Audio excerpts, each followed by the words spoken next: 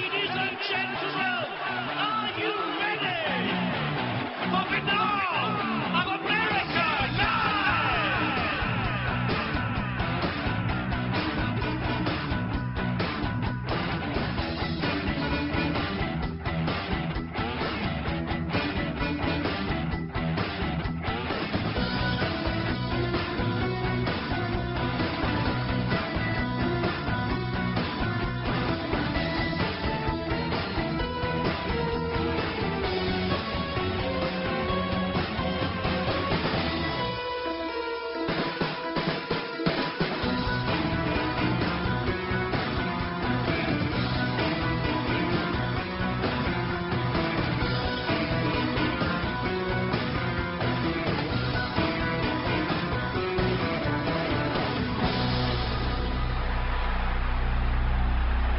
And now, ladies and gentlemen, Banal of America Audio with your host, Tim Banal.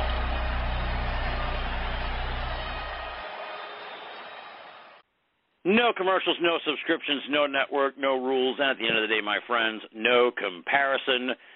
We've got what I think will be a very enlightening and exciting program for you here tonight. Our guest, Jack Brewer, played professional football in the NFL for the Minnesota Vikings, New York Giants, Philadelphia Eagles, and the Arizona Cardinals. He played in 40 games, had 58 tackles and 2 interceptions. Jack Brewer. He's a big-time – wait, hold on. I'm getting the word now from the producers. A different Jack Brewer? No, that's me, man. You got the right guy. Oh, man. I'm glad I remembered that joke. Like the last second, I'm like, oh, shit, I was going to pretend that I was interviewing the football player Jack Brewer. I better get his stats up here on the on the Google machine. Of course, folks, I'm talking about the real Jack Brewer. I'll call him the original Jack Brewer. The Jack Brewer of paranormal fame, I guess you could say, of UFO fame. He is the proprietor of the outstanding blog, The UFO Trail. He is the author of the book, The Grays Have Been Framed.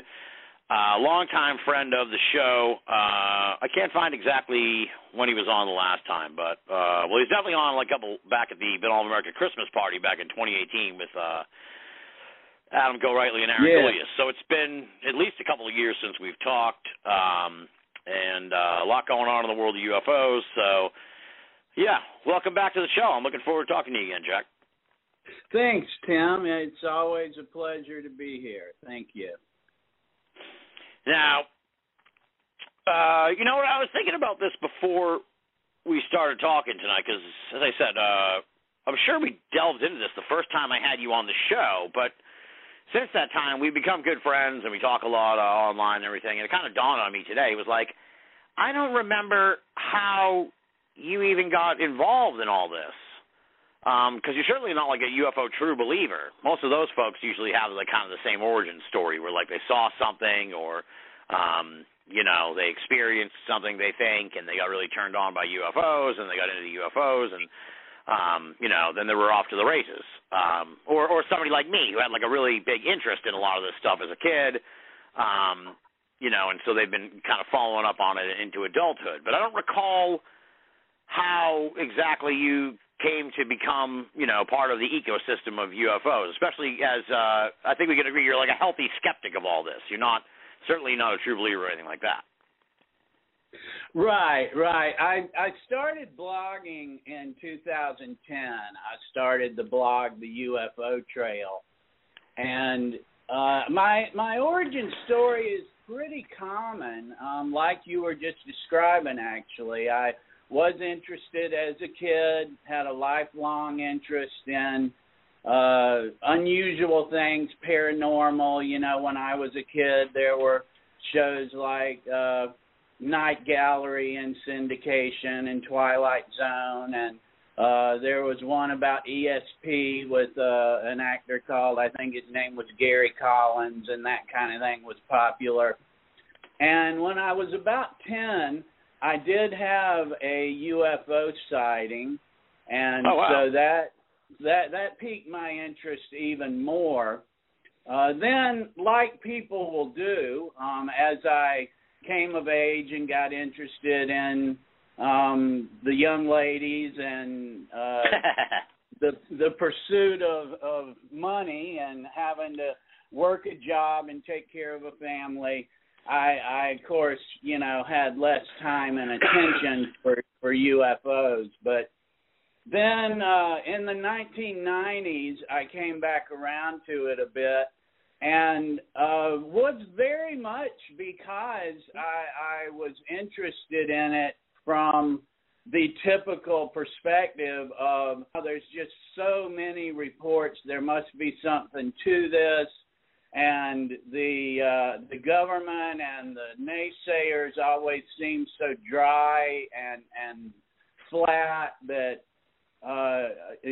there really must be more to this. And I was a fan of writers like John Keel, and at that point in time in the early 1990s, the alien abduction genre was really hitting its stride, and there were some there were guys like Bud Hopkins and David Jacobs that were attracting attention, and John Mack brought a lot of credibility to it. And then as I was kind of in and out of it, reading about it, attending the occasional conference, then after the turn of the century, I got particularly interested in asking these people questions, like writing them and saying, I read this in your book, and I'd really like to know more about this aspect of it. And I began to be really disappointed at what my lines of inquiry started suggesting to me. And it was at that point that I felt like I did have some things that I could add to the public conversation. And I wouldn't ever go as far as to say there's nothing to it, the UFO reports or even the high strangeness reports. But I did become thoroughly convinced that the topic is exploited by a number of different demographics, from charlatans to television producers and the intelligence community and everyone else. And whatever there may be about unusual phenomena that might deserve more study, it's really a small signal in all of the noise of the UFO genre. But the way I came at it was very much like you were describing, a pretty common origin story. And I'd even add to that one more thing, if I may, that another thing that caused me to take a bigger interest in critical thinking and healthy skepticism than when I first started picking up, Bud Hopkins and David Jacob books, was that I got to where, like, one of the reasons you probably haven't heard me talk much about my UFO sighting is I got to where I didn't even like to talk about it because everybody tried to tell you what happened. And, you get one arm pulled one way and another arm pulled another way. And I became okay myself with my own understanding that I don't know what happened, and that's just what I'm going to leave it at. Could have been, a weather balloon that was out of control. Who knows? Could have been something genuinely unusual. I don't know. I'm not going to know. And having people try to push their agenda on me isn't going to help that. Yeah. Well, when you talk about, like, the exploitative nature of the phenomenon and everything, it's like, or I guess exploitability of the phenomenon might be a better way to put it. It is interesting in the sense where it's like, if you really think about it and you really understand the history of the government and the phenomenon, the government's relationship to the phenomenon, I think it's probably kind of safe to say that, like, the government probably, even though you get the idea that part of the whole thing is like the government's covering this up, and they don't want people to be asking about UFOs, right? That's kind of like part of the whole thing, where it's like they want this, they want to squash this UFO thing. I really think that if you dig a little deeper, I think that government actually really wants people to believe in UFOs, because it allows them to use UFOs as a cover for all kinds of other shit. So if people didn't believe in UFOs, then they wouldn't be so easy to just accept that certain things are visitors from another world when they could actually be some kind of secret project or something like that. Yeah, absolutely.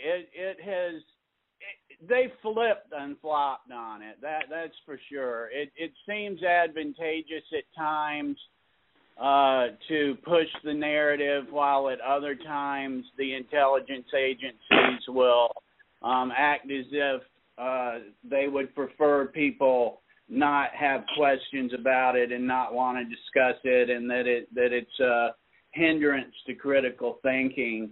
But and actually an example of that I have been studying recently was the Robertson panel in 1953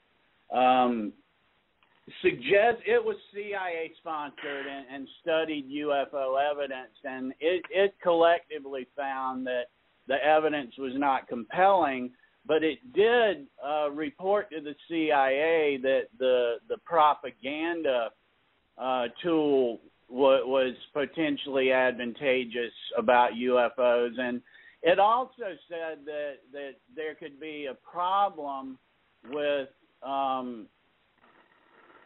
hysterical people and bad reports, false reports, gumming up the works and creating a logjam that Air Force investigators would have to spend their valuable time looking into, that might cause them to miss actual threats.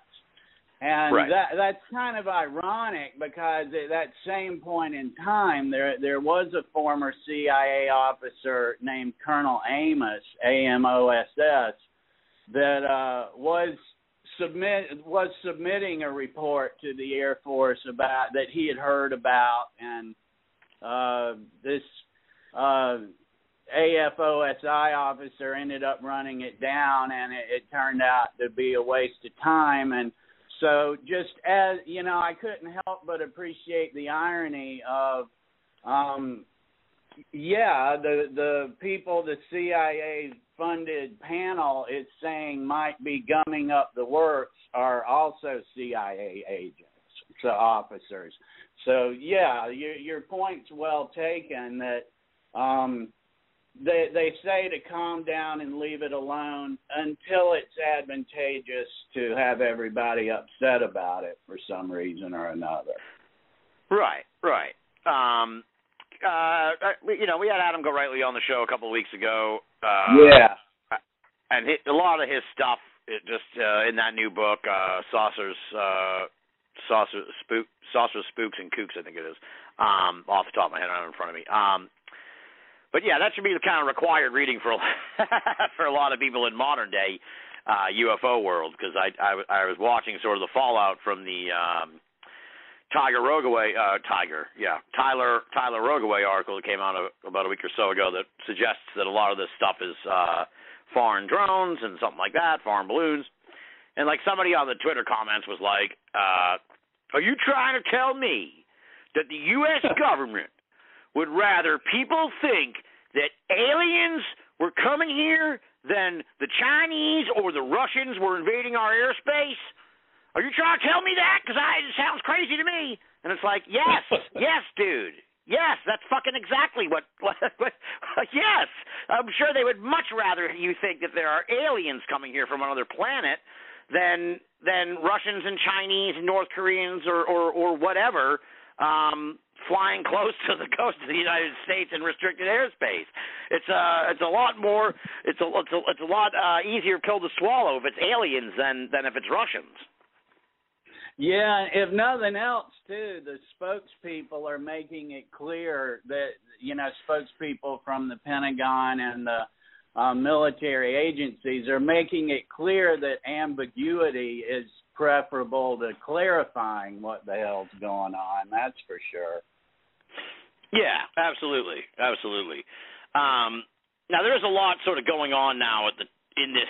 This is a bubbling bouillabaisse of weirdness right now. UFO studies. So I've kind of complained on the show. So I don't want to be a hypocrite in this way. I've complained on the show where it's like I feel like everything gets bogged down in this minutia. Where it's like I think I've used the example on other shows where it's like people trying to track down Lou Elizondo's receipt from the commissary to try and catch him in some kind of thing or whatever, or to prove something, where it's just like, oh my God, man. So I'm going to gloss over sort of the happenings right now in UFO world because it's just too much of a breaking story, to really wrap your arms around too much. So for people who are like, oh, what is he? Well, we want I don't know the latest on the triangle thing, and and by the time you listen to this, it'll be old news, whatever we're talking about now. So I prefer something that stands the test of time. Although Jack and I are going to get into sort of the overall general mood of UFO world right now and what's going on, because this has certainly been an interesting 3 years or so. But one of the things you mentioned as we were setting up the interview, which I had not heard of, which just goes to show you folks, like, I think I'm pretty well versed in a lot of this stuff, but not like, I'm kind of like the paranormal veterinarian. I gotta heal a dog, a cat, a chicken, a fish, a rabbit. So while some folks are focused on UFOs, I got to do UFOs and Bigfoot and ghosts and circle back around the Ouija board and Dyatlov Pass, and maybe there's something going on with Tunguska this week or whatever. And so, I can't exactly spend all my time on each topic. So something slipped through the cracks, even though I've been doing this for almost 20 years. So all that's a long way of saying, you mentioned in our little exchange this thing called Project Palladium. And I looked this up, and I was like, "Holy shit! What? Like, A, how has no one talk about this? And B, like this would seem to, at the very least, be, there might be some kind of through line here to what we're seeing nowadays. If this was the kind of technology that was going on way back when, like, who knows what kind of technology they have now? So tell me, and the listeners, expand for me on Project Palladium and loop the listeners in on this thing, this Project Palladium, because to me it was like, I didn't know they could do this, and it confuses the whole thing even more for me. Yeah, sure. It's definitely one of those hello moments, that's for sure. It certainly plays in to some extent, however much that may be. One of the best sources on it is a now declassified CIA report by a former CIA officer named Gene Podiat, and he worked on Project Palladium in the mid-20th century, and it was a project that worked with the CIA and the NSA and military forces like the Marines that would offer support. And essentially what they could do was project on enemy radar a craft of any size at any heading they wanted. And they could make it appear to increase altitude, decrease altitude, fly at right angles, all of the stuff. And the first time I ever read this report, I was like, these are descriptions of UFOs. This guy is explaining. Right. Like particularly, even he said that one of their favorite things to do was in the height of the chase, just cut the signal and it just disappears, just vanishes. Wow. And he described one specific mission that they did off the coast of Cuba, between Cuba and Florida, in which, and this really interested me too, in which metallic balloons were released in tandem with the false radar paints being projected on Cuban radar, so that pilots would possibly even see what essentially is a UFO, a round metallic sphere in the air. And these spheres had different purposes other than just confusing the enemy. And Tyler Rogoway, again, we can defer to him. He has written about the evolution of this technology over at Warzone and with his crew. And now it is, as one would imagine, just infinitely more complex, that satellite systems and multiple ships and aerial platforms like drones that might be flying the area all work together to give the radar operator a field of vision. And these increasing abilities to throw a wrench in the radar system, Rogoway was reporting, are now, they can even do that with these multiple sensor systems ranging from space to ship and all points in between. Yeah. So yeah, I mean, I can see where a lot of confusion could come out of that, and particularly with the airborne objects released with it, possibly, in that I could envision a pilot that does put eyes on something, then has his instruments telling him that this something is going from 30,000 feet to surface level instantaneously, then maybe takes off at 5,000 miles per hour and stops on a dime. And I could see where a pilot might, in looking back at it or in being distressed at the time, and possibly not having a fully awareness of the technology that's available, could possibly think he saw that object do what his instrumentation told him. That would certainly be one possibility. But yeah, Palladium, to answer your question, started just as dropping aluminum strips out of aircraft to confuse radar in the mid-20th century, and just evolved from there to be extremely advantageous and complex, and indeed reads like UFO reports. By the way, I have FOIA requests for years now for all of the material on that into the NSA and CIA, and last I checked on it, CIA told me it was in its final stages. She said that doesn't mean you'll get it soon, but it is in its final stages, and so we'll see what they give me on it. Yeah, well, I can see. I think I've driven off most of the true believers in UFO world, but there are still some who listen. But I can see and hear sort of the steam, in a sense, coming out of the ears of some in UFO world, where it's like the argument oftentimes is like so you're going to tell me that this guy who has 40 years of flight experience is going to make a mistake like that and misidentify that? Are you really going to tell me that? And it's like, dude, people are not infallible. Like, people can – when someone is the subject of something that's purposely trying to confound them, then it is perfectly reasonable and plausible to, at the very least, entertain the possibility that they were confounded.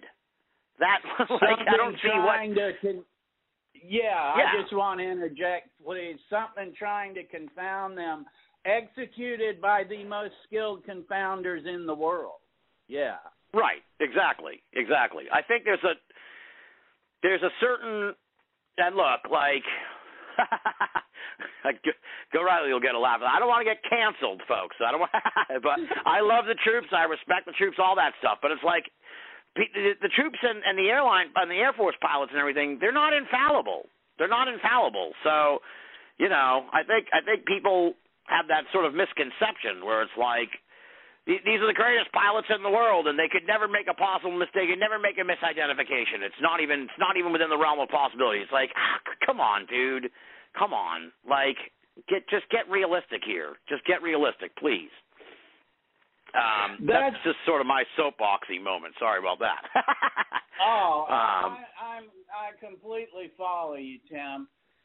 Actually, I'd like to also add briefly what has been learned about memory since I first came into really getting serious in the early 90s about this subject. Also did a lot to change my perception of it, because no matter how much that pilot or expert witness, trained observer may know about his craft and what he thinks he saw and how his aircraft worked, he also needs to understand how memory works, because we're all susceptible to that. And you know, I'll just use again my own sighting as an example.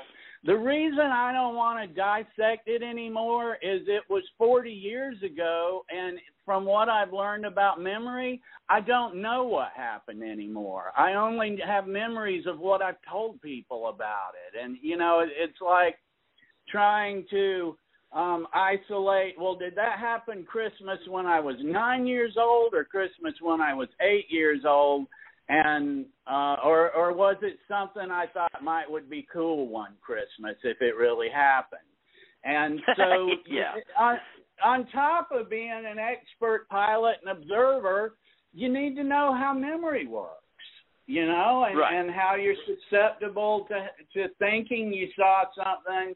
Like I was saying, if your instrumentation is telling you this metallic balloon moved at an incredible rate of speed, it's just not that big a stretch to think that one might perceive something more than a metallic balloon and that they saw that move that way, you know, especially if they recount it 47 different interviews. Yeah, and I'm sure in the moment it's a stressful experience, period. So it's like you got to add that into the situation too. Like you're encountering something you're not sure what it is. You're up there in the air. It's not like you're walking down the street. you're out there in a jet, man. So it's like I'm sure that's pretty stressful. So yeah, it's a confounding phenomenon. It really is, and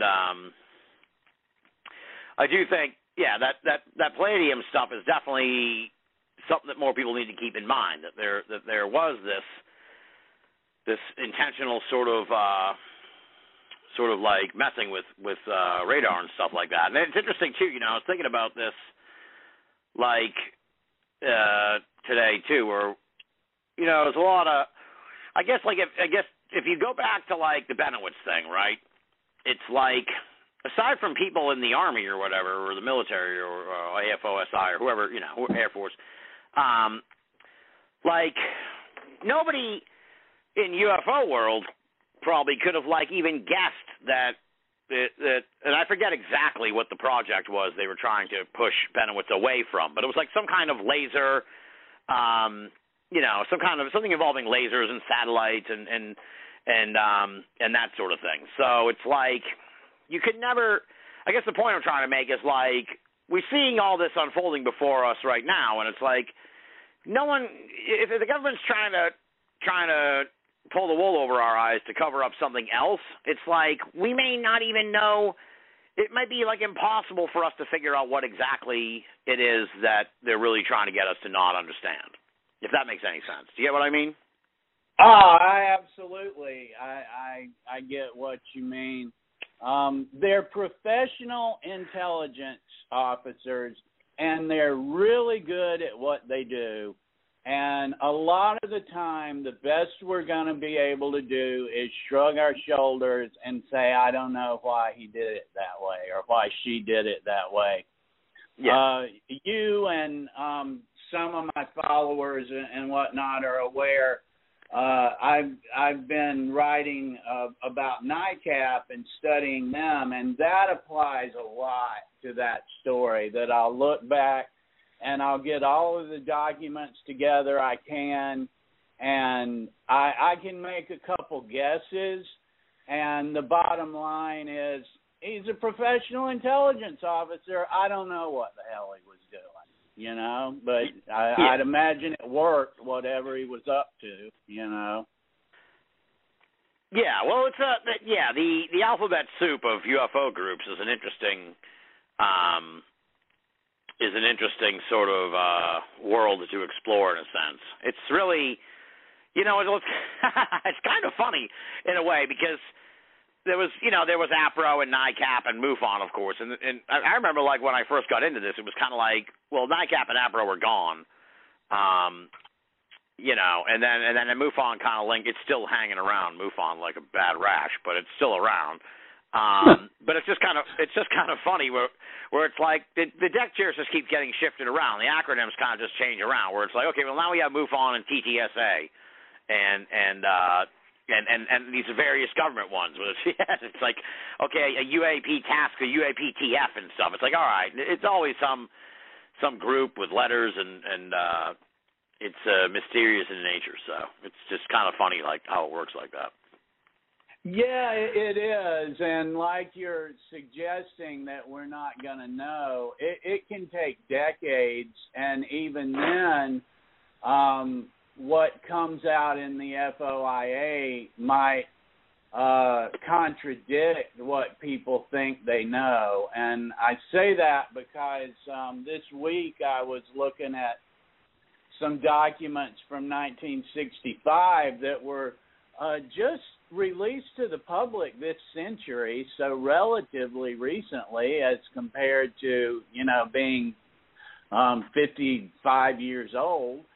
And they one of them is about the CIA going to see UFO researcher at NICAP, Richard Hall, and talking to him and wanting to borrow some of his reports and his materials.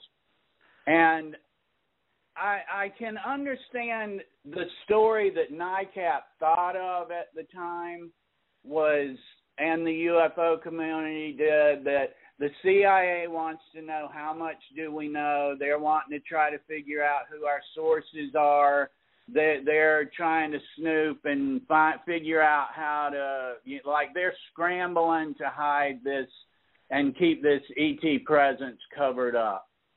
And the actual document indicates that they wanted to see what NICAP had because the officers had been requested by the Office of Scientific Intelligence in the CIA to get some materials for them so they could do a paper on UFOs. And then there's another document written a day later that's from the assistant director of OSI to the director of the CIA, informing him that materials were reviewed, and that includes monitoring UFO reports with the Air Force and a number of sources. And the assistant director at OSI told the head honcho at the CIA that he doesn't see it posing a threat to national security, and he doesn't believe that any of these reports represent foreign aircraft. And so what I'm getting at here is that's just been published like this century. So in order to stick with the narrative that the CIA was conducting a cover-up and was trying to thwart NICAP in the process, you really got to got to do a stretch here to figure out why was the assistant director at OSI unaware of the ET presence, and apparently the CIA director was as well if he was asking for an assessment of the situation. So, you know, you really gotta work pretty hard to keep this narrative going. And like you said earlier, yeah, the CIA did use the topic in advantageous ways and was screwing around, for lack of a better term. But after all these years, we just still don't have anything that would lead us to believe that the powers that be have been aware of and hiding an ET presence. Not that I know of. Like, pretty much everything I know about could be put in the category of, like you were saying a few minutes ago, that, well, if it had to do with U-2 planes, that would cause it to be classified too. I mean, just because they don't want to dump all their files on the table doesn't mean they're full of alien artifacts. Yeah, exactly. Yeah. I think at the end of the day, like, I think if pressed, I think the government is probably as mystified by the high strangeness cases as much as anybody else. You know, that's kind of my take. I'm not a big believer, like, in that you know, the aliens landed and cut a deal with Truman and a lot of that. I wish that shit was true. That would make for a way more fantastic world we're living in. But to me, it's like, I think they probably are just as mystified by the unexplainables as we are. But I also think the number of unexplainables is like far less than maybe UFO world would like to admit. You know. And like, what do you want them to do about it? And they got pressing problems like China and Russia. So, right, I mean, apparently whatever happened to the Hills doesn't intend to do any further harm, so we're going to move on to something else, you know? Exactly, whatever. Yeah, like I was talking to Lauren Coleman about this a while ago. If you take the intelligence, the observational intelligence technology, or whatever you want to call it, right? Like I said, the point being, like, they have satellites that can look down on the border of you know, United States and Canada and make sure, you know, just to look and see what's going on and stuff. The idea being, like, okay, let's say the NSA or whatever, they're watching these satellites on the ground and they see a Bigfoot. Like, they're not going to do anything about it. Like, they're not gonna dispatch like a unit to go and check out the Bigfoot or whatever. They're just like, oh, well, look at that. That's weird. I think that's a Bigfoot. Okay, that's pretty. You know, that's pretty cool. Okay, well, just make sure, you know, just keep an eye out for any suspicious trucks that are coming across the border too while you're looking at that Bigfoot. So I think that's, now if you turn that satellite, you know, observational thing back up to the sky, it very well could be a situation like that where they're like, okay, well, I can't explain what that thing was, but, you know, we know that it's one of the unexplainables, so, you know, we should be more concerned about these things that we know came over from China that are hovering around off the shore of Virginia or whatever. So I think that might be part of the situation too. You know, kind of like what you said, where it's like, they kind of came to the conclusion that these things are pretty much harmless, and you know, we don't necessarily know what they are, and we got to focus on actual threats to national security as the you know, that's the whole purpose of these organizations. Yeah, and like you were saying about, you know, the proverbial guy that'll be, are you telling me? Well, we don't have to tell you. Like that bothers me too, about how the argument gets flipped around to, well, then am I calling the pilot a liar? Am I saying that he didn't see what he saw? And then if you even engage in that, you've already lost the argument. Like, it's not my responsibility to prove what he did or didn't see. the burden is on the person that comes up with blurry photo after blurry photo to lead us to believe there's something significant about this blurry photo as compared to any of the countless others. You know, it's not our burden to disqualify anyone's story. Yeah, and I think there's a yeah. Well, like I said earlier, when I was saying, you know, I got all the respect in the world for the pilots or whatever. It's like there's an often thing where it's like, if you say, oh, maybe they were mistaken, all of a sudden you're like disrespecting them or something. It's like, no, dude. Like people, as I said, people are fallible. People are human. You know, people can be wrong. It doesn't mean they're liars. That really upsets me too. Where it's like people, if you suggest that someone's wrong, it's like all of a sudden now you're committing fucking treason. It's like, what are you talking about, dude? Like, what on earth are you talking about? Like, let's just have an adult conversation about this and examine all the possibilities and not be so personally invested in this.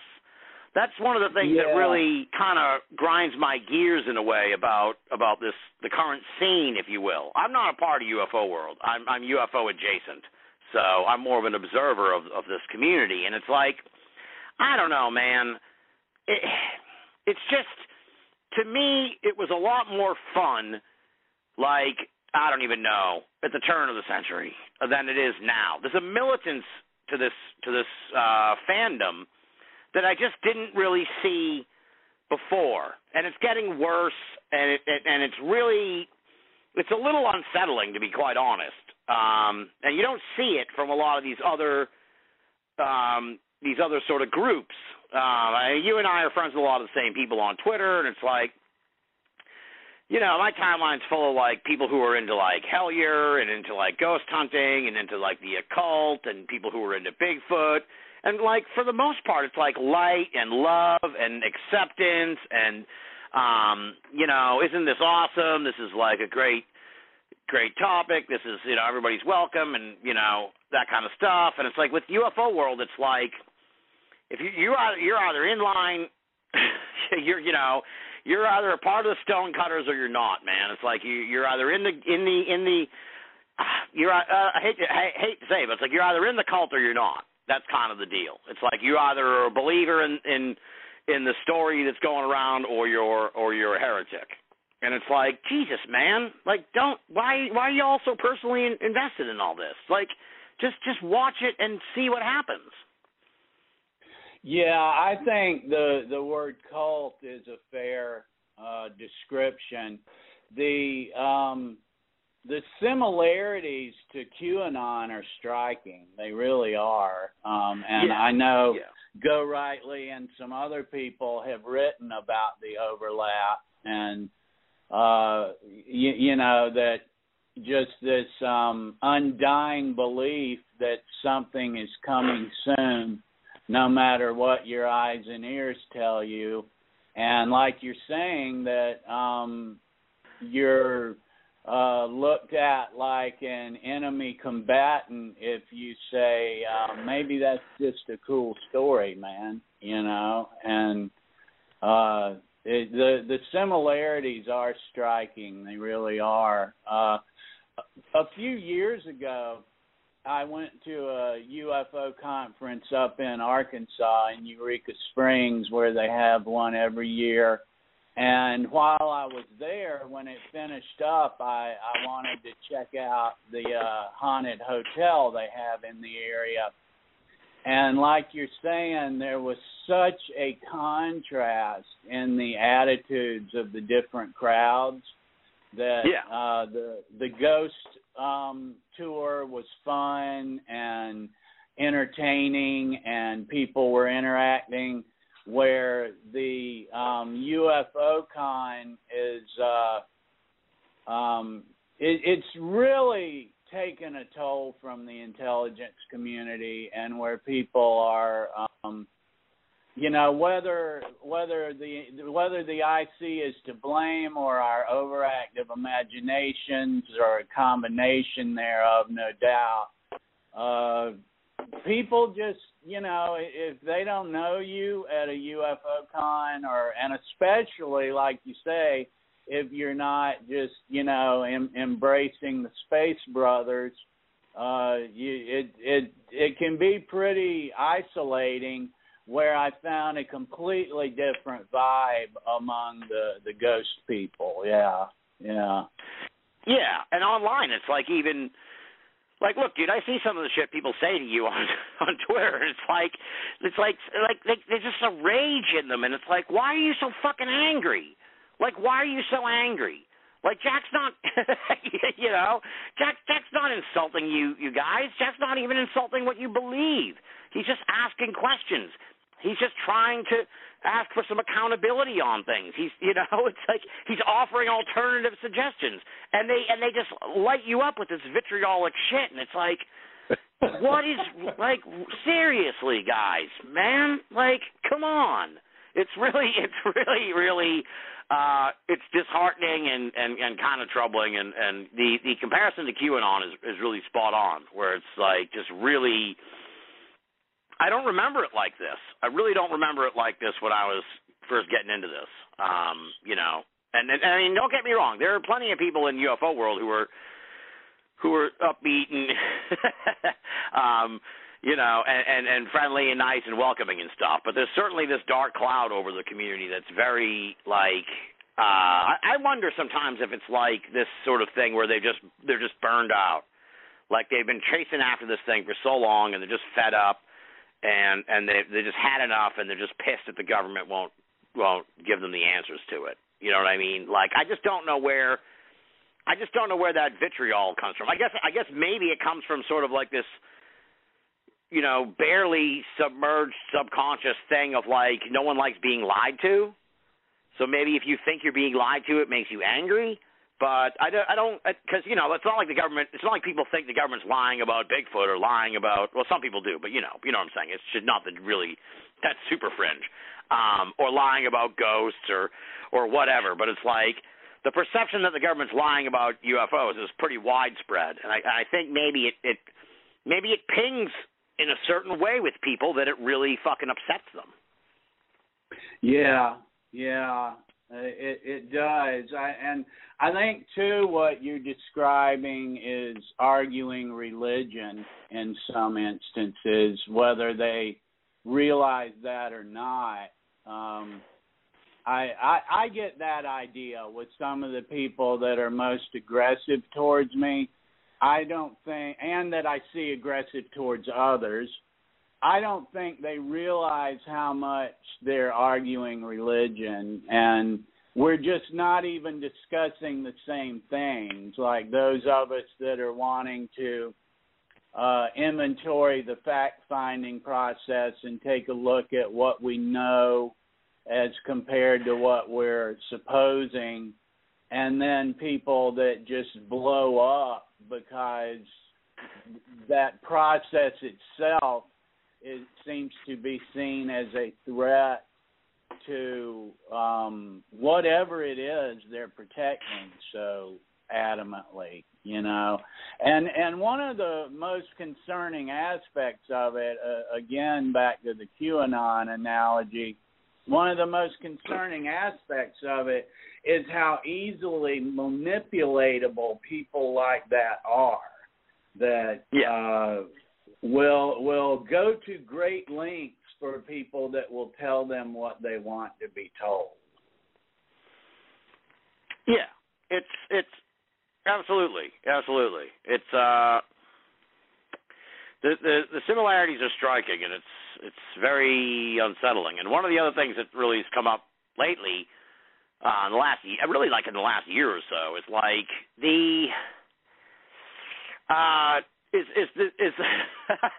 we'll call it the Tucker Carlson factor, right? It's like the biggest guy pushing UFOs in the mainstream media is Tucker Carlson, and Tucker Carlson's just, to put it nicely, he's fucking odious, folks, and that's like that's the nicest way I can put it. The guy is just he expresses some really abhorrent beliefs, in my opinion, right? I got to tread the line carefully here with some folks, but you know what I'm saying. It's the guy's fucking odious, and it's like when it feels like this is like the UFO subject is being shifted into like some kind of partisan issue, or at the very least, it's like,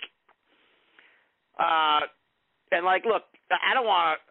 I feel like I'm treading in. I feel like I'm like tiptoeing through a landmine field here, but like maybe something that's going on here is it's like the idea of, well, look, if we have a UFO segment here, maybe these people will stick around for our next guest on immigration or on the Derek Chauvin trial or whatever, and we'll win them over to our point of view, because there are countless stories about people whose fathers and parents and shit got hooked on Fox News and then fucking became brainwashed. Okay? And that's the truth. There's a movie about it. There's a movie about some dude's dad who got hooked on Rush Limbaugh and Fox News, and his politics completely went 180 like over the course of a year. I mean, this is a bona fide propaganda fucking machine, Fox News. And anyone who doesn't believe that is probably a Fox News watcher. So to me, it's like, okay, like why is this insidious propaganda channel being the one to push the UFO phenomenon so hard? And I mean, again, it's kind of like goes back to the Benovitz thing, where it's like we may not know why Tucker Carlson's the face of UFOs in the mainstream media, but to me, it's like something's rotten in the state of Denmark with that whole thing. Something is doesn't quite sit right with me, and I don't know. You know, it makes me uncomfortable. Yeah, and it wouldn't be the first time by any means that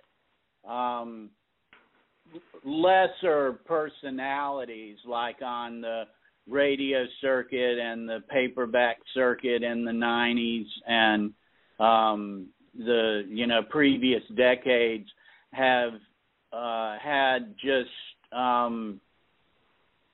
wildly nationalist and anti-Semitic views that found an audience by carrying on about UFOs. And it's happened in the past, and funny you mentioned that about, stick around for our, segment on immigration.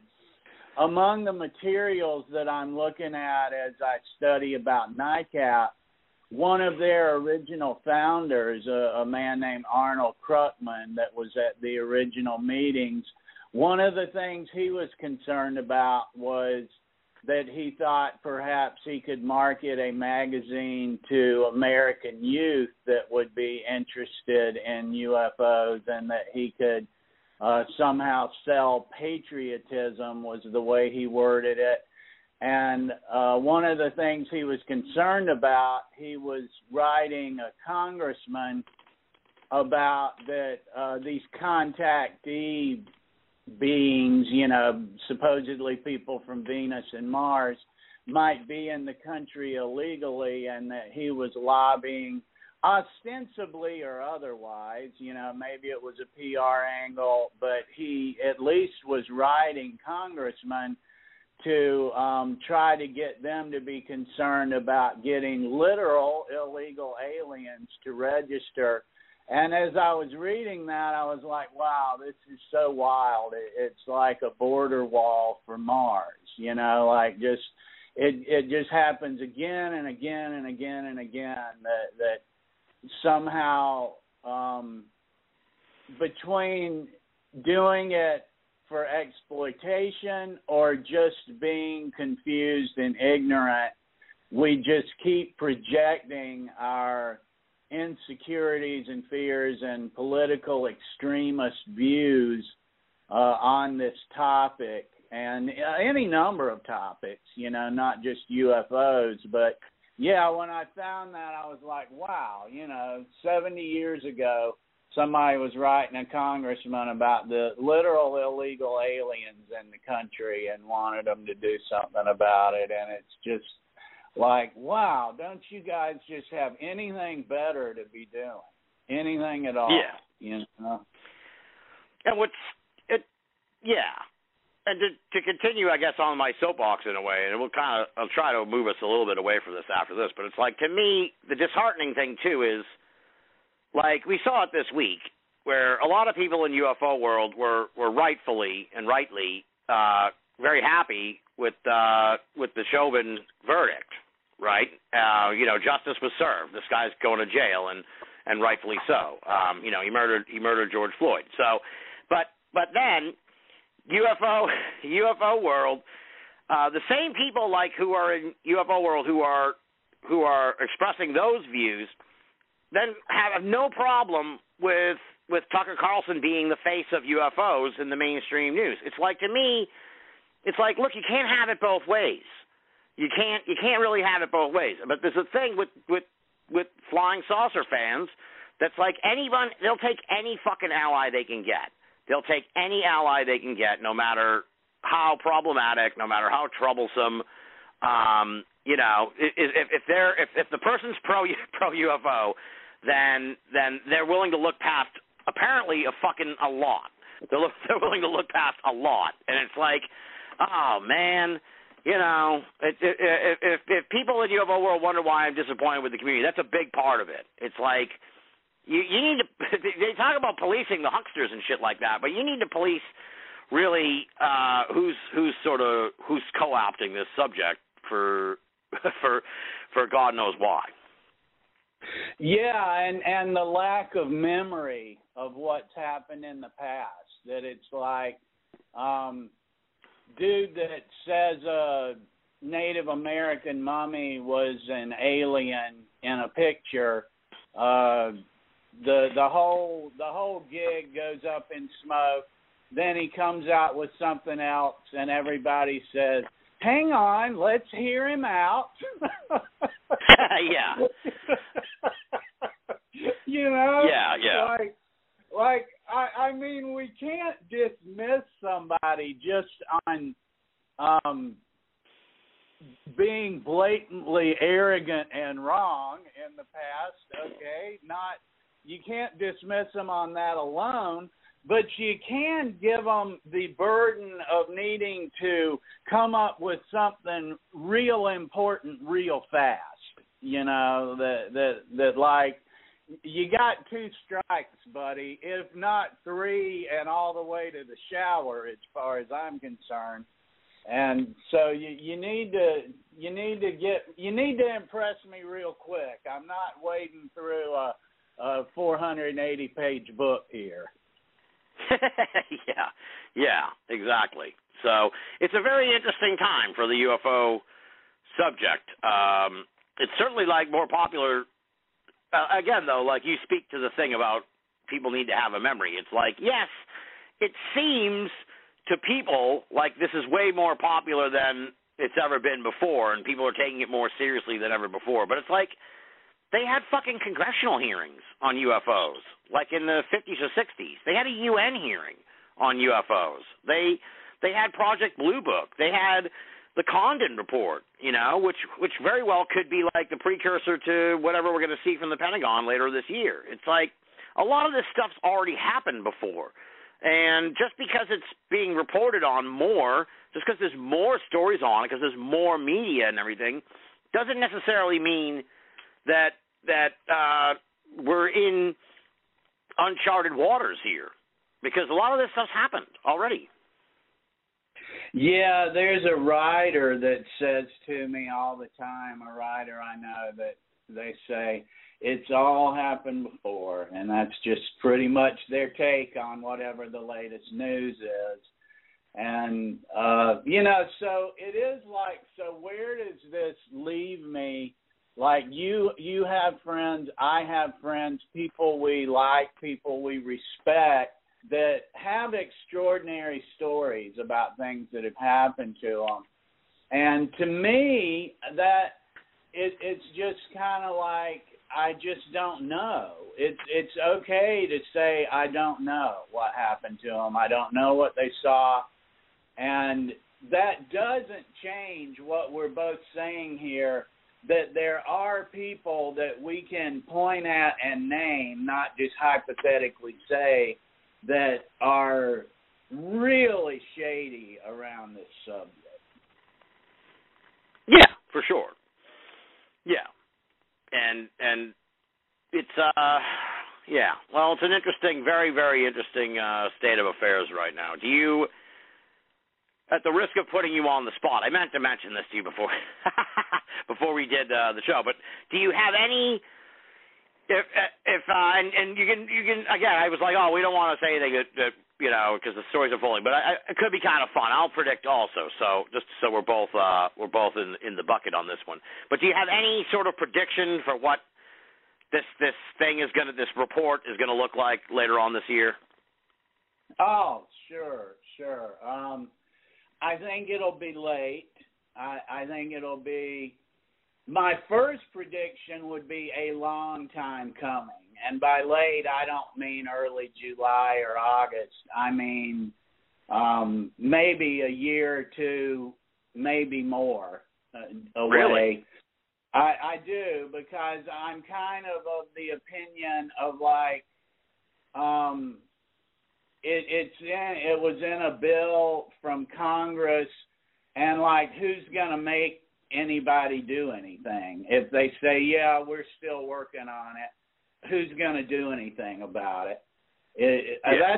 That's one of my like that. I think will be one of the first lines of defense. I could certainly be wrong.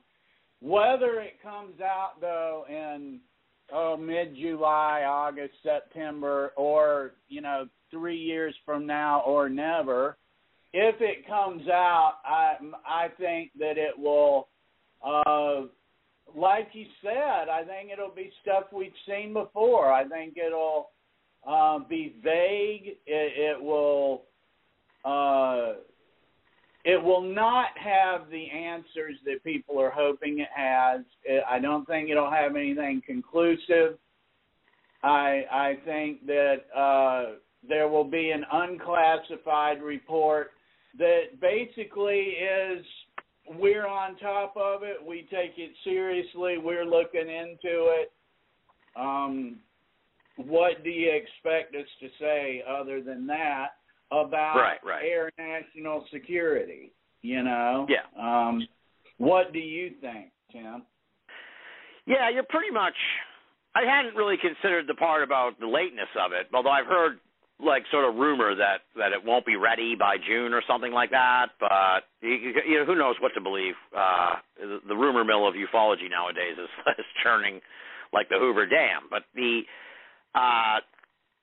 so I hadn't really considered that till you said that. But you're right. It's like if they don't release the report in June like they're quote unquote supposed to, there doesn't seem to be any enforcement arm of it. I guess I don't know the Senate Intelligence Committee, but the Senate Intelligence Committee is under a whole different group than was who put it in the bill in the first place.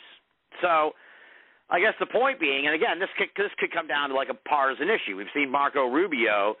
He's kind of become UFO boy in the Senate. And I think not Mark Meadows, there's somebody else I think on the Democrat side, but he's not nearly as vocal about it. But be that as it may, it's like, I think you know who I mean. I forget his name. But I just had it up on the You're computer. Absolutely right. The Republicans and Rubio are much more vocal about it. And I could see where Biden appointed intelligence directors just don't even return Rubio's calls. Like what's he going to do about it, hypothetically, Right.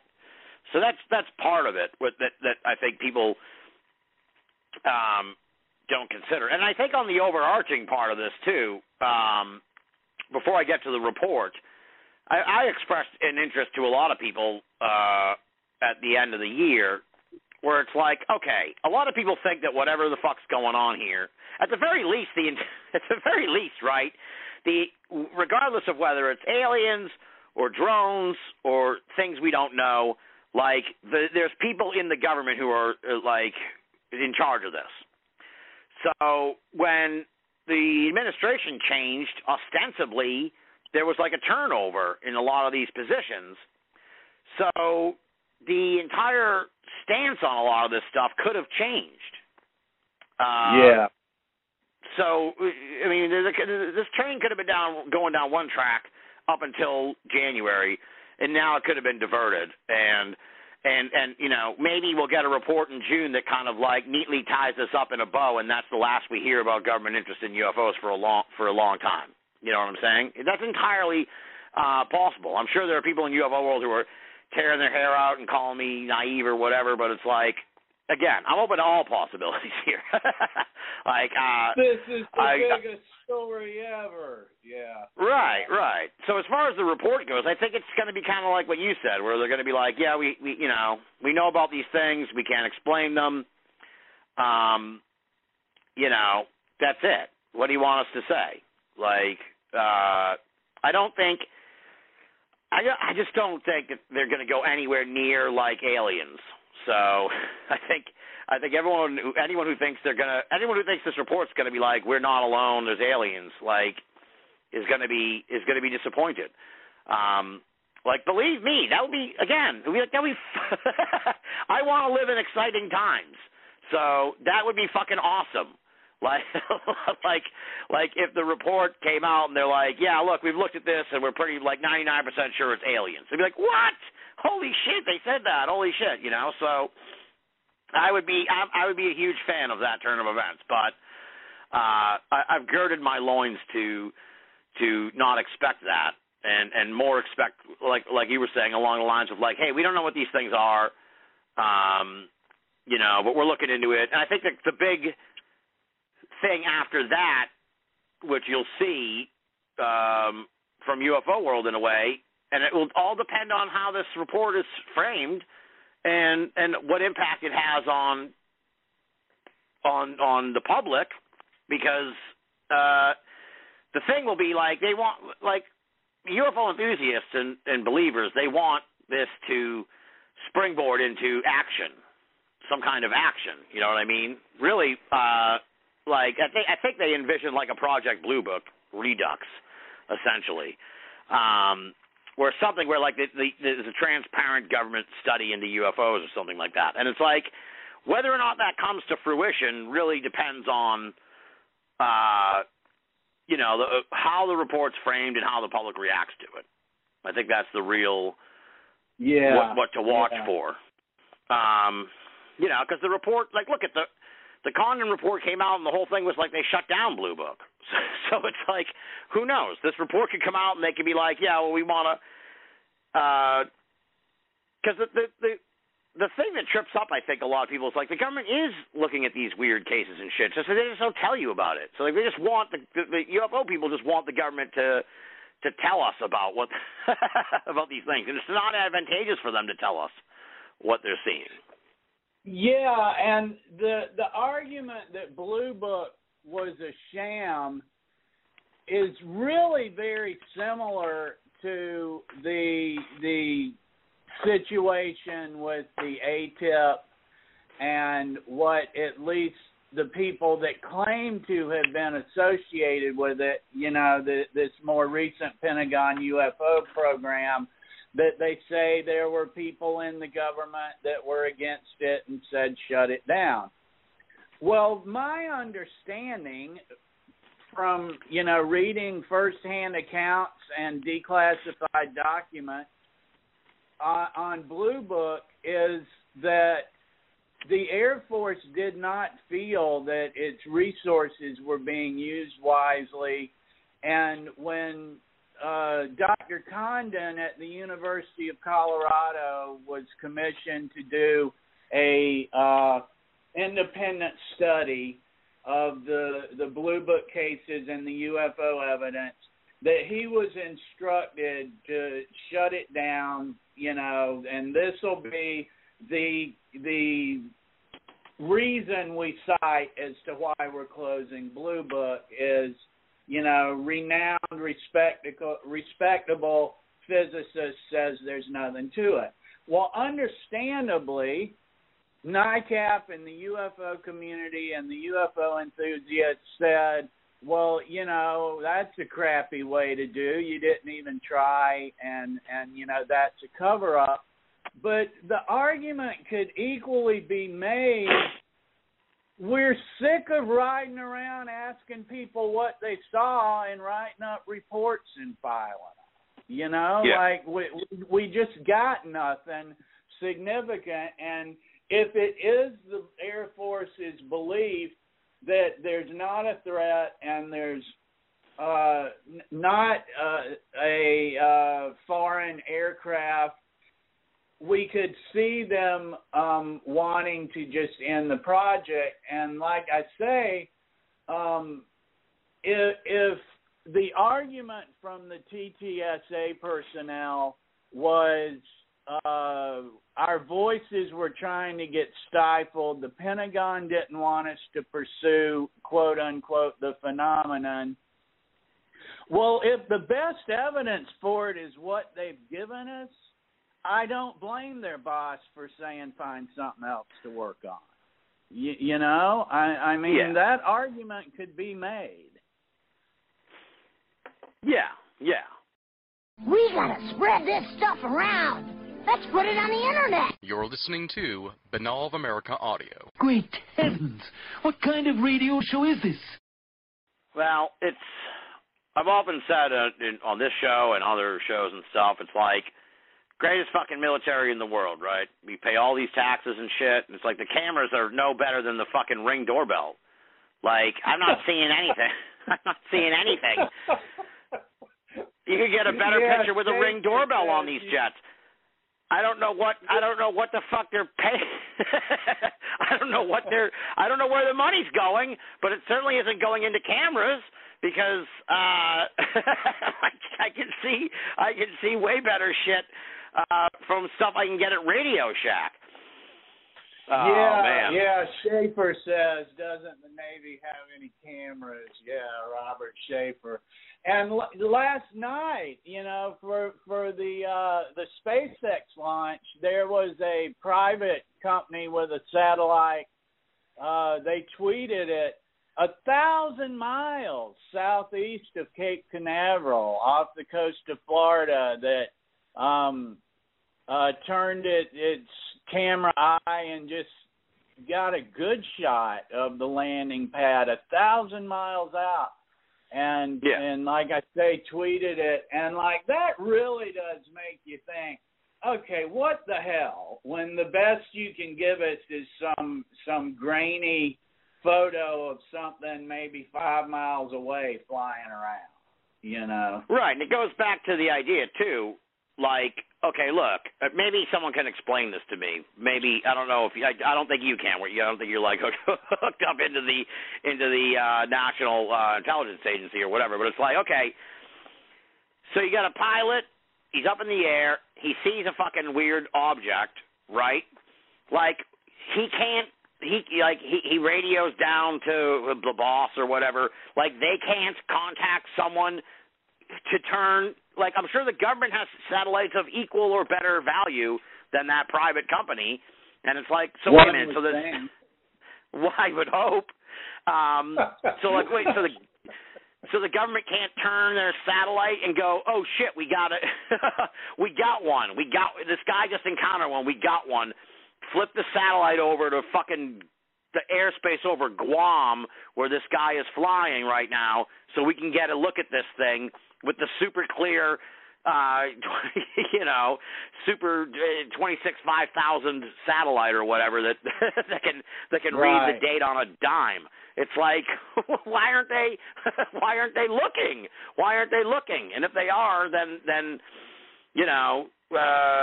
that shit's completely unavailable to us. So for reasons that people can draw their own conclusion. But it seems a little awful suspect to me. Along those lines, and we've kind of been hitting all around it, I almost brought it up a few minutes ago, what is it that you expect the Air Force to do differently if you say we got a UAP at 2 o'clock than if you just say we've got radar paint at 2 o'clock? Can you take a look at what that is and says, I don't know. It kind of looks like whatever, maybe a balloon, maybe, well, it's gone. I don't know where it went. What would you do different about that if you called it a UFO than if you call it UAP or a drone? Or, like, what do you expect the Air Force to do differently about potential air incursions or threats if they have a Project Blue Book than if they just have, you know, the National Defense Air, you know, that they're monitoring? What do you expect them to do differently if you call it UAP? Right, exactly. Yeah. Because regardless of what it is, there's only so much you can do. You know, it's probably. Yeah, it's not like NORAD doesn't monitor airspace, you know. Yeah, and it's like inadvisable for for them, for anyone to like shoot on these things or anything like that. So it's like all you can really do is collect information. So. Yeah, it's a interesting conundrum. So, but yeah, you're right. It was Mark Warner now he's the head of the Senate Intelligence Committee. So, and he's spoken out about the UFO thing. So I think what will be interesting to see, because that rumor about the delay in the report that made some mainstream news, because I was Googling here to try and find Mark Warner's name, and I guess that'll be an interesting litmus test if the report is late, to really gauge the public's actual emotional investment in this topic.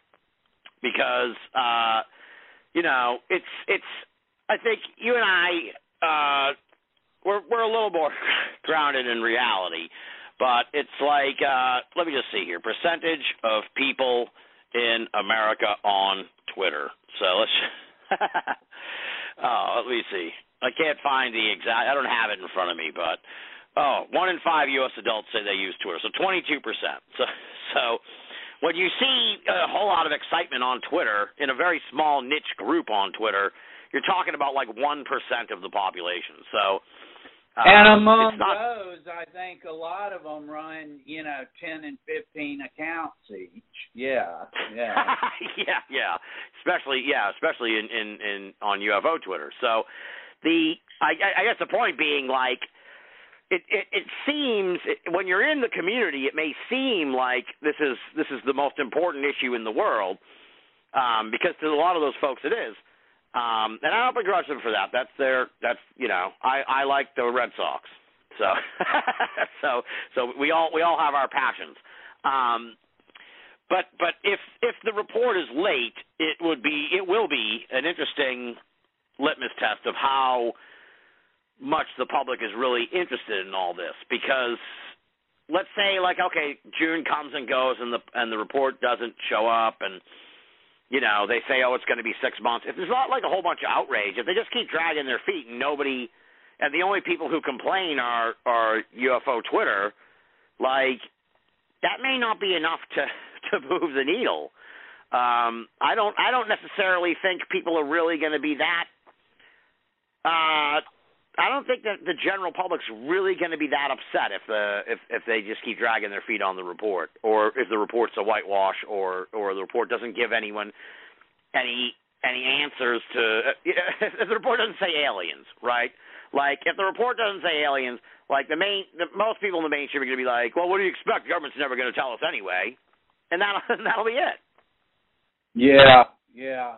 Yeah, and they do get kind of in a no-win situation like that. Like I was just saying about Blue Book, if we shut it down, they're going to complain, and if we go on endlessly documenting UFO reports and saying we got nothing, they're going to complain. And it's an interesting thing you bring up about the percentage on Twitter and all, too, and, you know, how much pushback is the government getting, and, you know, the Director of National Intelligence, and does he care?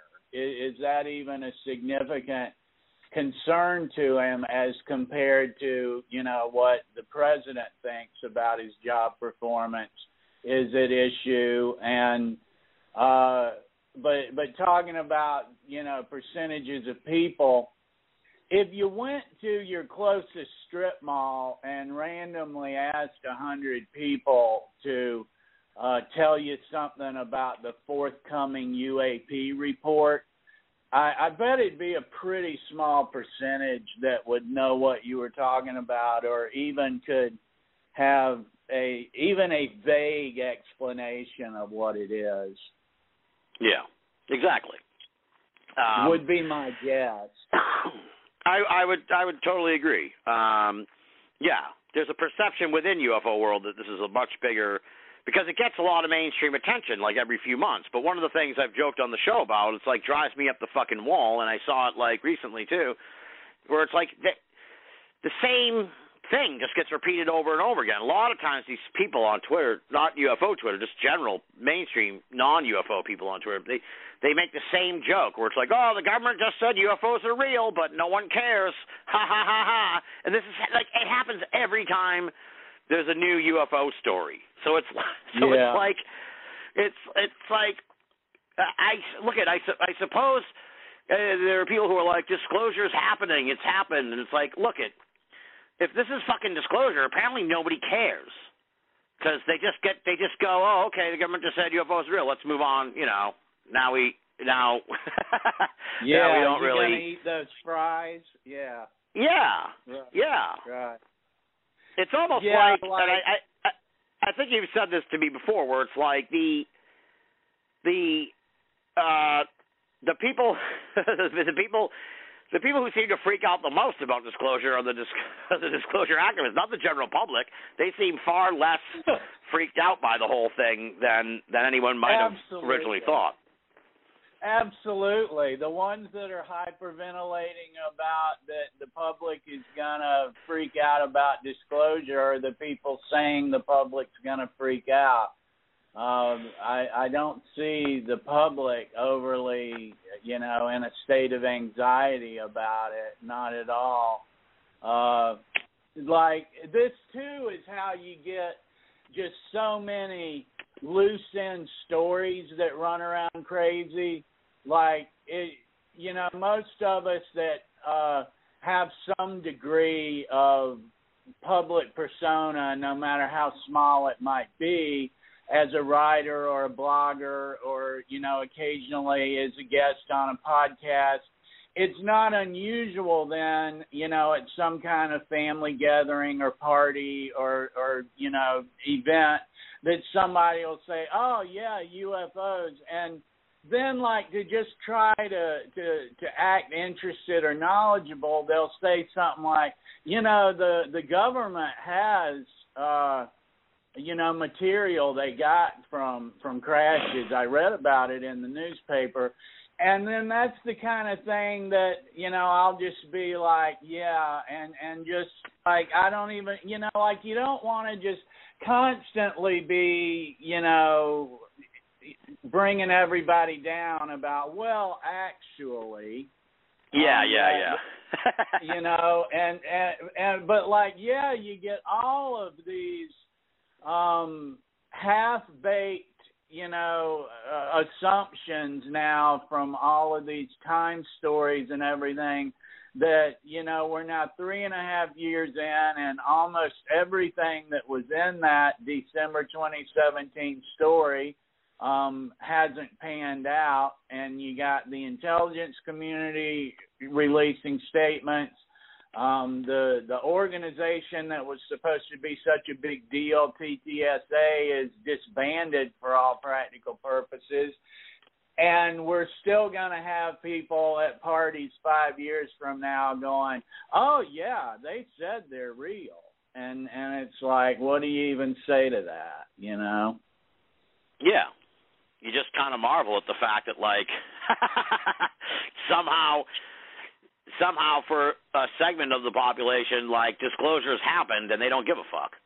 Right. Yeah. Right? It would be interested to sort of know that that percentage, but I think that is part of it. Where it's like, I mean, I looked at a thing. Today I saw headlines like "Government admits UFOs are real." It's like, what?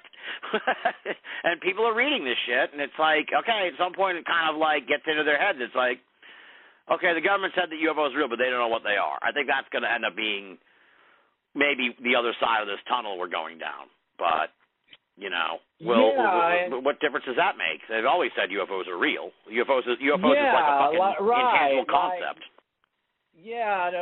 To harp one last time on what would you do different if you called it a UFO than a aircraft at 2:00. I mean, they've always monitored airspace and been concerned about what they see, and there's always been things that a lack of information, at the least, causes them to never be explained as to what they are. Like in my own sighting case, that's what we would have to call it. Is, I don't know, man, it was 40 years ago. I never was able to find out. That doesn't mean it was extraordinary necessarily. It means we don't have enough information to identify it. And that's a tough one to work around, that pretty much any unexplained story is a lack of enough information. Now, that explanation might turn out to be extraordinary in a small percentage of cases. I couldn't say it necessarily won't, but it really does just come down to, and I think that's why Blue Book wanted out, and maybe even the people cutting the checks for ATIP, that were just saying, there's just not enough information. What else can you add to it than that?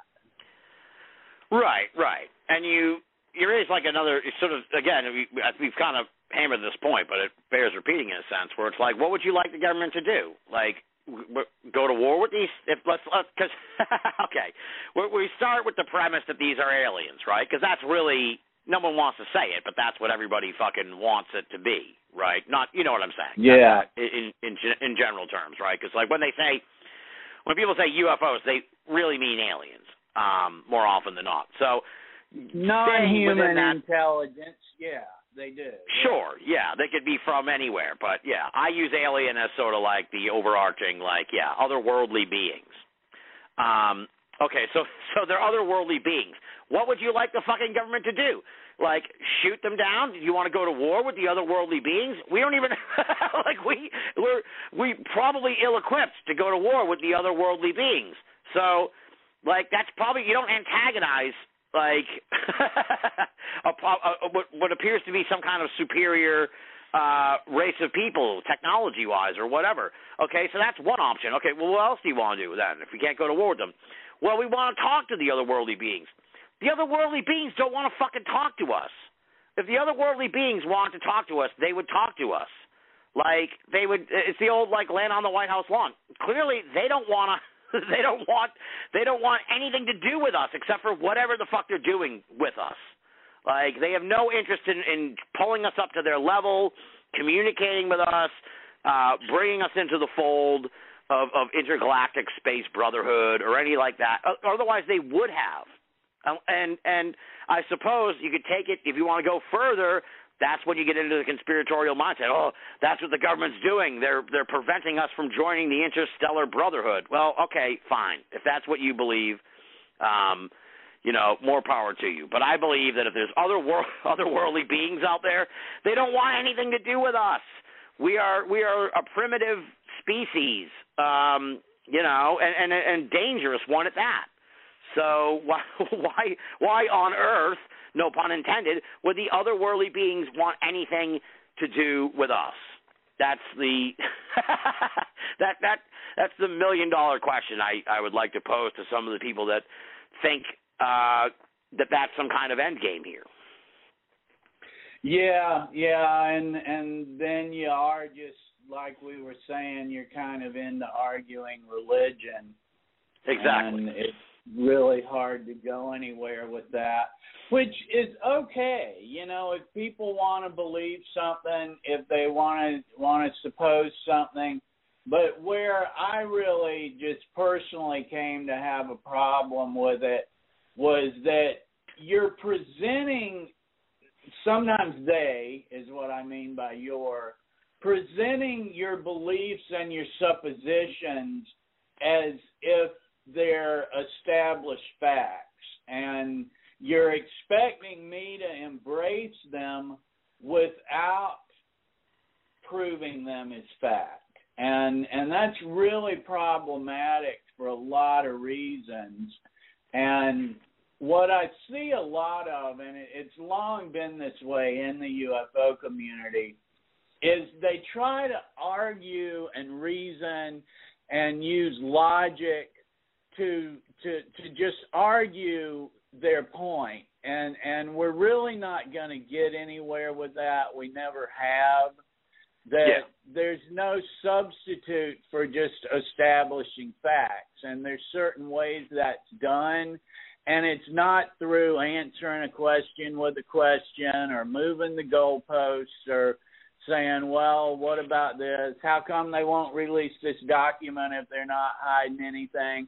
Because there's a million reasonable answers to why they won't release that document other than Jackie Gleason met aliens or whatever the going thing is. So, yeah, point well taken, Tim. Well, that's an interesting segue in a sense to you posted a blog post back in February that I really liked a lot, and titled "Discerning Truth," where you did sort of a survey of writers and podcasters from the UFO world. And asking them, how do we know what's true and what's not? How do we keep an open mind without making ourselves vulnerable to lies, opportunists, and cult-like thinking, which is really a lot of sort of the concerns we've been talking about here tonight. So I guess that I got to turn that question around on you and ask you, because I don't think you actually answered the question in the in the blog post. So. How do we, or how do you, what's your advice, I guess, for the greater community, if you will? How do we discern what's true and what's not, and how do we keep an open mind without opening ourselves up to these vulnerabilities?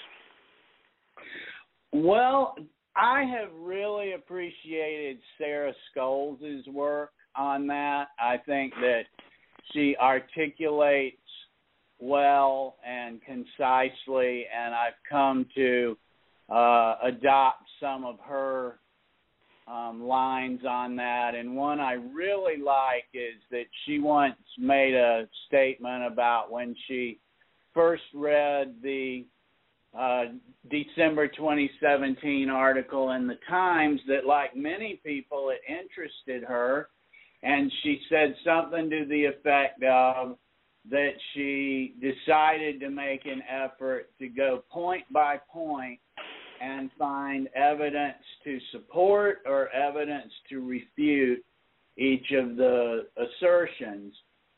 So I think that's a really good way to go, is when we look at an article or we hear someone's statement, are they making an assertion, and if they are,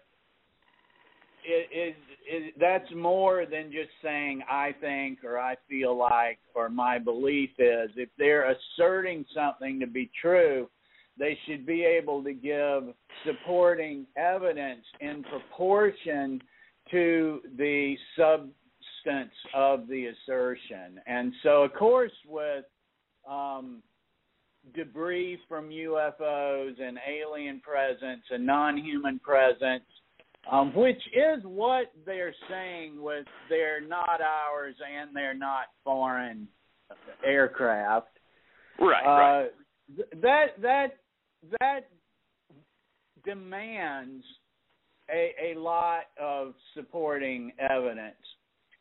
So I think that we need to look at if somebody's stating a belief or stating an assertion And then what are their points that they give for that? Do they give any? Do they just make an argument about why you should believe them? Do they just have a story that's hearsay about so-and-so told me and they knew because of such and such, and so now you know and you can believe too? What is their chain of custody of this evidence? How do they show it to be true? And I just think that, and I appreciate Sarah for that remark about you seek evidence to support or evidence to refute the statement. And it's even kind of self-evident in itself that if you're having to go seek that evidence, then they haven't established it. You know, like the fact you're even having to go look for it. But I hope that adequately answers your question. And any thoughts you have on it, I'd appreciate as well. Yeah, I remember sharing it at the article at the time. I forget exactly what I kind of chimed in with my 2 cents, but I forget what the first part of what I said was. But I know the second part was like, just try not to, this would be my advice, like just try not to be so personally invested in this. That would be it, because I think you lose objectivity that way. Like try to have a sense of humor about this and just try to have fun with this and not not have this be like a live or die situation, because it really isn't. And that, I mean, I honestly, like, I sometimes just feel bad for people that, like, just really, really care about this so much, because to me it's like, geez, you know, these fucking UFOs, man, they will break your heart. They will break your heart. So yeah. that's always sort of my concern in a way. And it's like I've grown. I mean, look, I was really personally invested in this when I first got into this, and I was really kind of in line with, you know, a lot of the mindset you see today from people who were kind of like have that chip on their shoulder and they're like angry about this. Like when I first got into this, I was kind of angry about it, but then the more I grew into the subject and learned more about it and everything, I became more hardened and cynical about a lot of it. And it was like, you know, I just, I guess I came to sort of just, I no longer see the UFOs as my friend in a way, where it's like, these things are just troublemakers, whatever they are.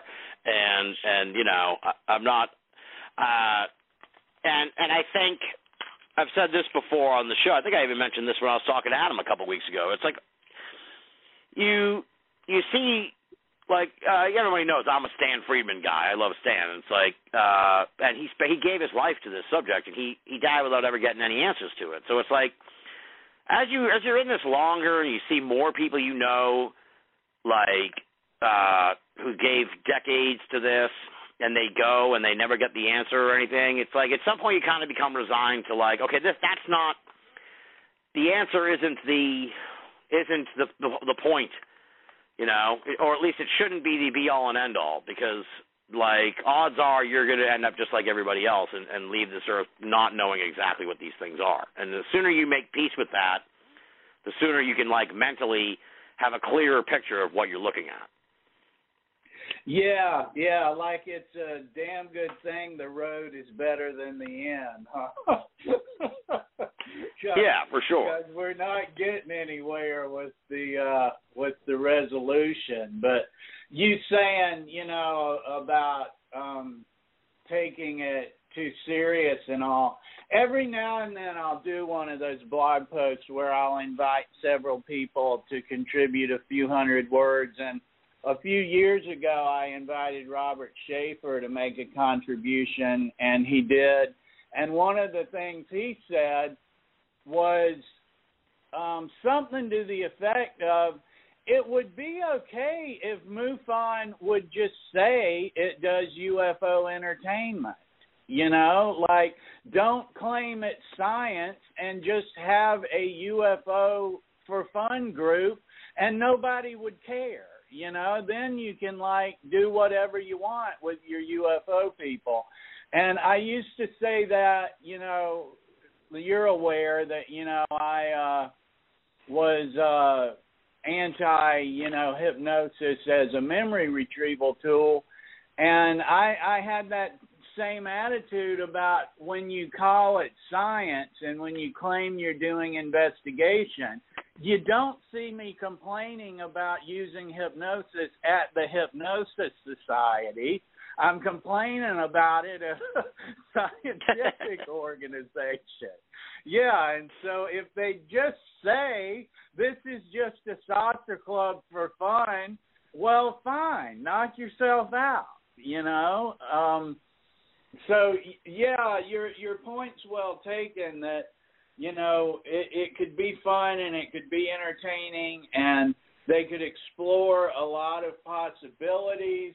And, like we like to do when we have a campfire in the woods and look at the stars and talk about possibilities.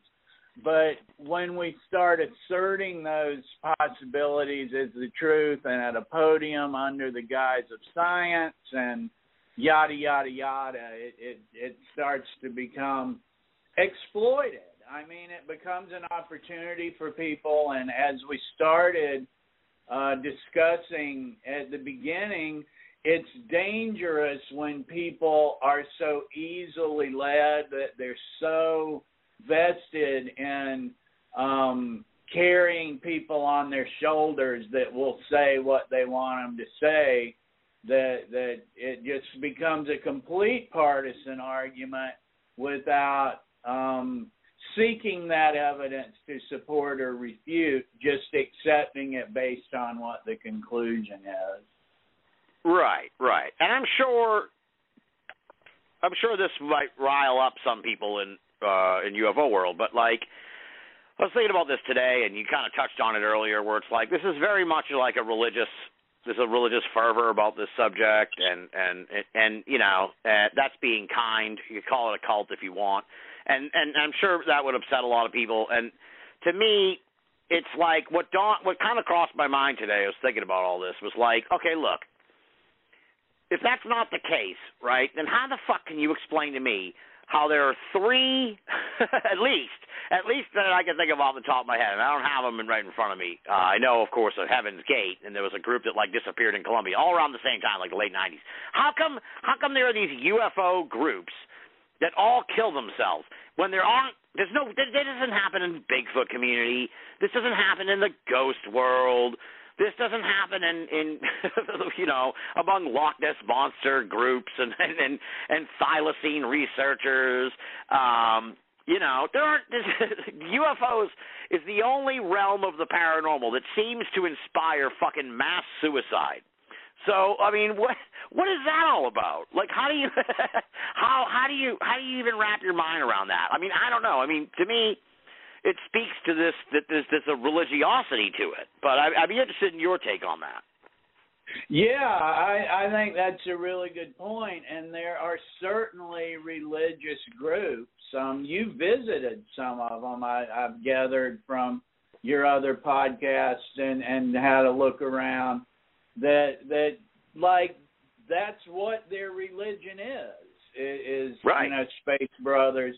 And that, there's a tie-in to all of that with Mormonism and Scientology and a number of what have come to be recognized as even relatively mainstream religions that have stories in them of aliens or at least otherworldly, creatures or entities that gave messages.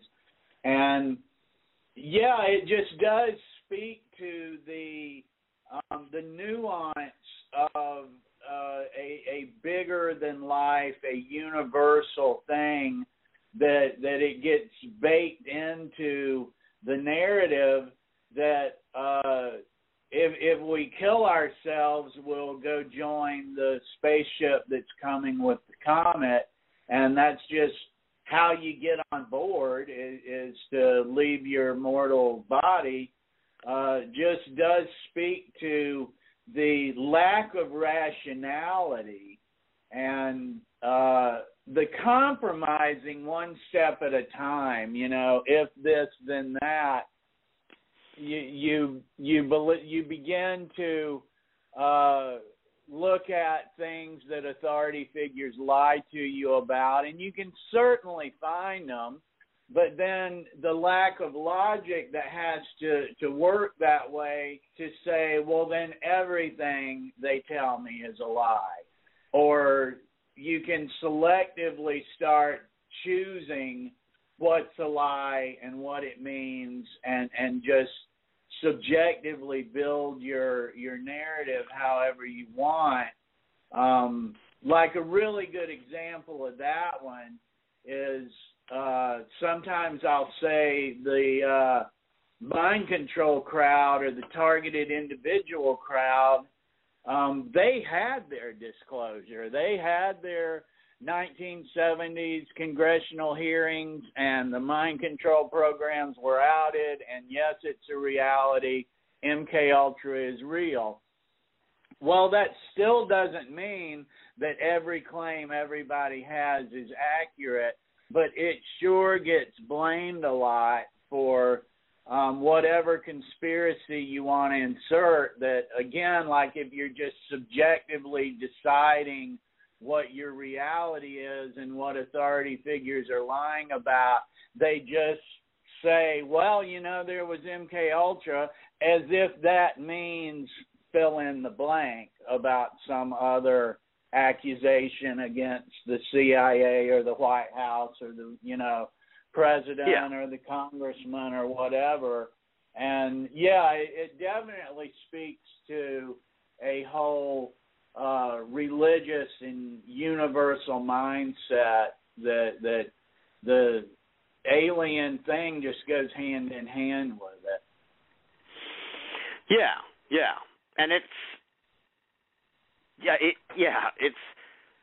the part that troubles me, I guess, too, is to kind of like what I was saying, where it's like, look, if there are people that, to them, like the Chicago Bears is their religion or whatever, you know what I mean?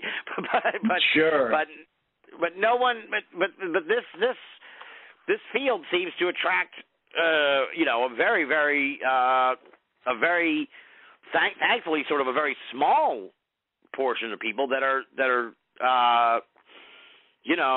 that can be pushed over the edge and take their own lives. Often under the assumption that somehow this is going to open themselves up to the aliens. So it's like, it's worrisome. It's worrisome. Fortunately, I think I would like to think that a lot of that, I don't know what I guess maybe it was like Y2K, end of the millennium, or new millennium hysteria, like that late 90s thing. But like that all sort of happened in the late 90s, where a lot of these groups, these three different groups, like all committed mass suicide. So it's like, geez, why would you? It's worrisome. And it all cycles. Like you would think that many of us may have thought that with our country where it was in the year of our Lord 2016, that we were past a majority of people, or a lot of people, I'll put it that way, a significant number of people being so vested in hating people that didn't look like they did. And turns out I think I was wrong about that. That if they start to think that there's a movement and that they're not going to be publicly shamed for having nationalist and racist views, and that promoting their race, believing their race is literally superior to others, it appears a lot of people will express that, and that's probably gonna cycle as long as there's people, to some extent or other. And maybe the alien thing too, because the UFO meme just doesn't seem to go away. It's advantageous for con men. It's advantageous for the intelligence community to just let it kind of simmer and use it when it needs to. You know, like we'll talk about, well, why would they have done this? Why would they have done that?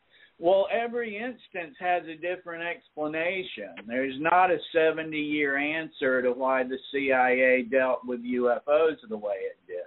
You know, Right. There's different circumstances, and I think it's always going to cycle and keep getting out that story, polishing it off, and it's fascinating how it has an ability, a longevity to keep pulling people in, that when it has been 70 years of, due to the recent flurry of events, disclosure is imminent for 70 years. It's pretty amazing. Yeah. I totally agree with that, and I think I've sort of this has been a very disappointing year as far as like our fellow Americans, and a very disappointing like 5 years really, but it kind of culminated last year, and it's like, to me, I've said this on the show before too, where it's just like, look, if 2020 was a litmus test for if we're ready to know about aliens, like there's no fucking way we're ready to know about aliens, because we can't even agree to wear a mask. We had an alien invasion. It was called the coronavirus, and we completely fucked it up. So why would I want why would I ever want aliens to show up, dude? That to me is like, if anything, the coronavirus may be like anti-alien disclosure, because it's like I really don't want to be wrapped up in this political debate about whether we should go to war with the aliens or whether we should set aside North Dakota for the aliens to come and live. And it's like, it's just not. It's just we don't need another wedge issue to divide this world. District 9. Oh, I know. Yeah, like with the COVID, it's like, well, so much for using the figure of speech, avoid it like the plague, because it turns out we don't, you know. Yeah. Yeah. And the whole, I mean, obviously there'll be whole books written about the COVID pandemic, but to me it was very instructive about like how we react to, how we as a country, how we as a world sort of react to a threat. And it's like the old thing where somebody was mentioning like Reagan in the chat, where it was like the old Reagan thing where it's like, if the aliens came, I'd like to think we'd band together and fend them off or whatever, deal with the situation. I can't quote him exactly, but you know what I'm saying. You remember that famous thing? Yeah. It's like, well, look at, we don't do well with crises. Like we just don't do well. Look at the people. Look at all the. Look at global warming and everything. We can't even agree on that. So to me, I don't know. I think if there was going to be UFOs closer, the best time to do it would have been like the late 90s. It seemed like the Cold War was over. There didn't seem to be as much international geopolitical tension. That might have been the time to try and pull some kind of move. But nowadays, I don't know. I feel like if anything happened, it would be politicized like overnight. So, and then you don't know what to believe. Yeah. And, you had mentioned earlier that wherever the issue falls, we had a change of administration, and whatever consequences it had, that would be a consequence, absolutely, with changing the heads of intelligence agencies. When you brought that up earlier, I was thinking about And I think that Tom DeLonge and probably his TTSA associates were completely anticipating that Hillary Clinton was going to be the president at the time they were planning to have TTSA. And so whatever consequences that had, however important, big or small they may have been, there were consequences to that. Yeah. It would seem to me. One would think, yeah. It would. That I was always under the impression that was the case as well. That whatever was cooking leading into the 2016 election, as far as UFOs and Tom DeLonge and a lot of whatever was going on there, was headed in one direction. Kind of like I said about the train switching tracks, where it was like headed in one direction, and then, like a lot of people.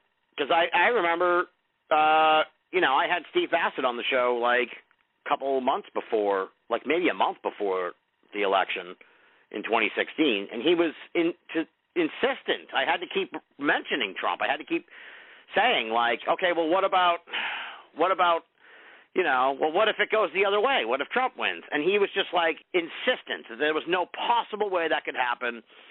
And that this was a fait accompli, and that Hillary was going to be president.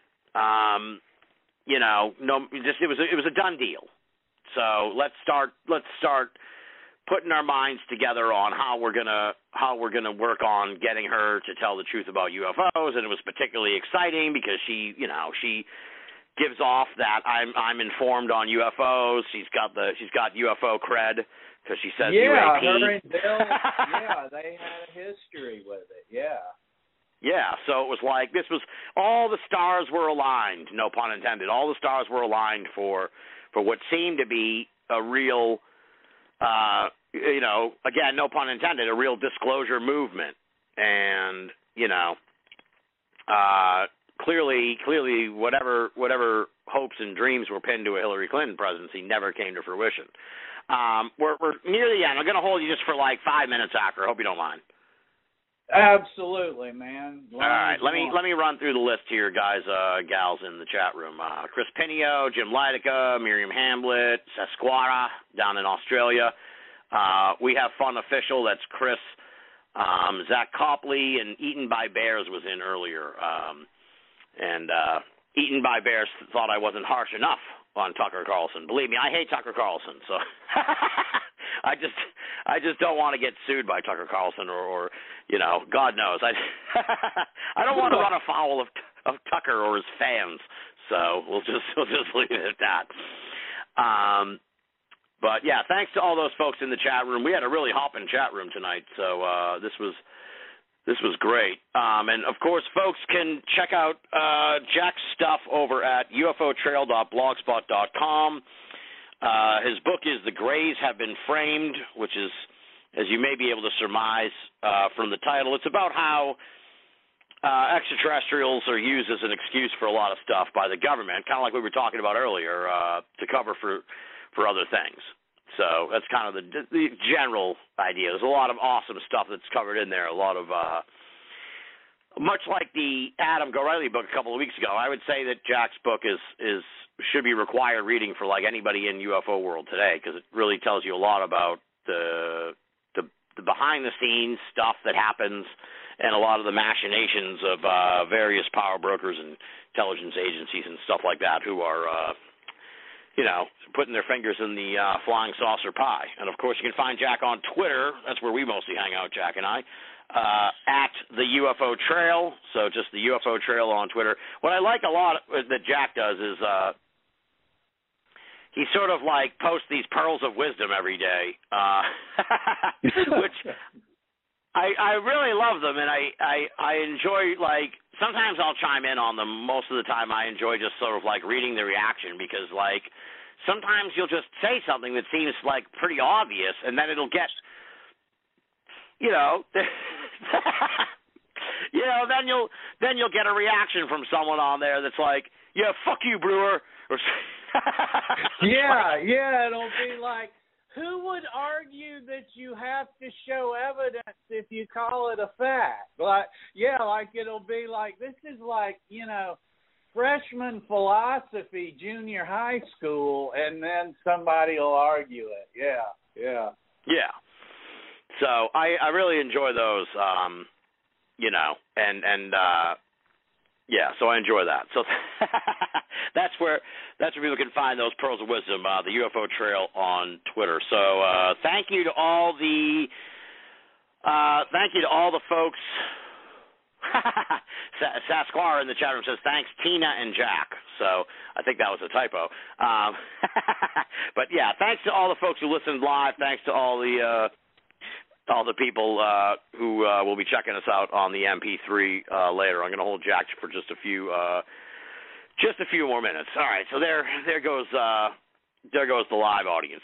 One sort of thing that we touched on earlier, but I kind of want to just thank you, Jack, because you've let me kind of rant a lot and go on my soapbox, and I don't really get a chance to sort of weigh in on a lot of these heady UFO topics very often. So I appreciate your patience in letting me sort of unload my mind about where things are at right now.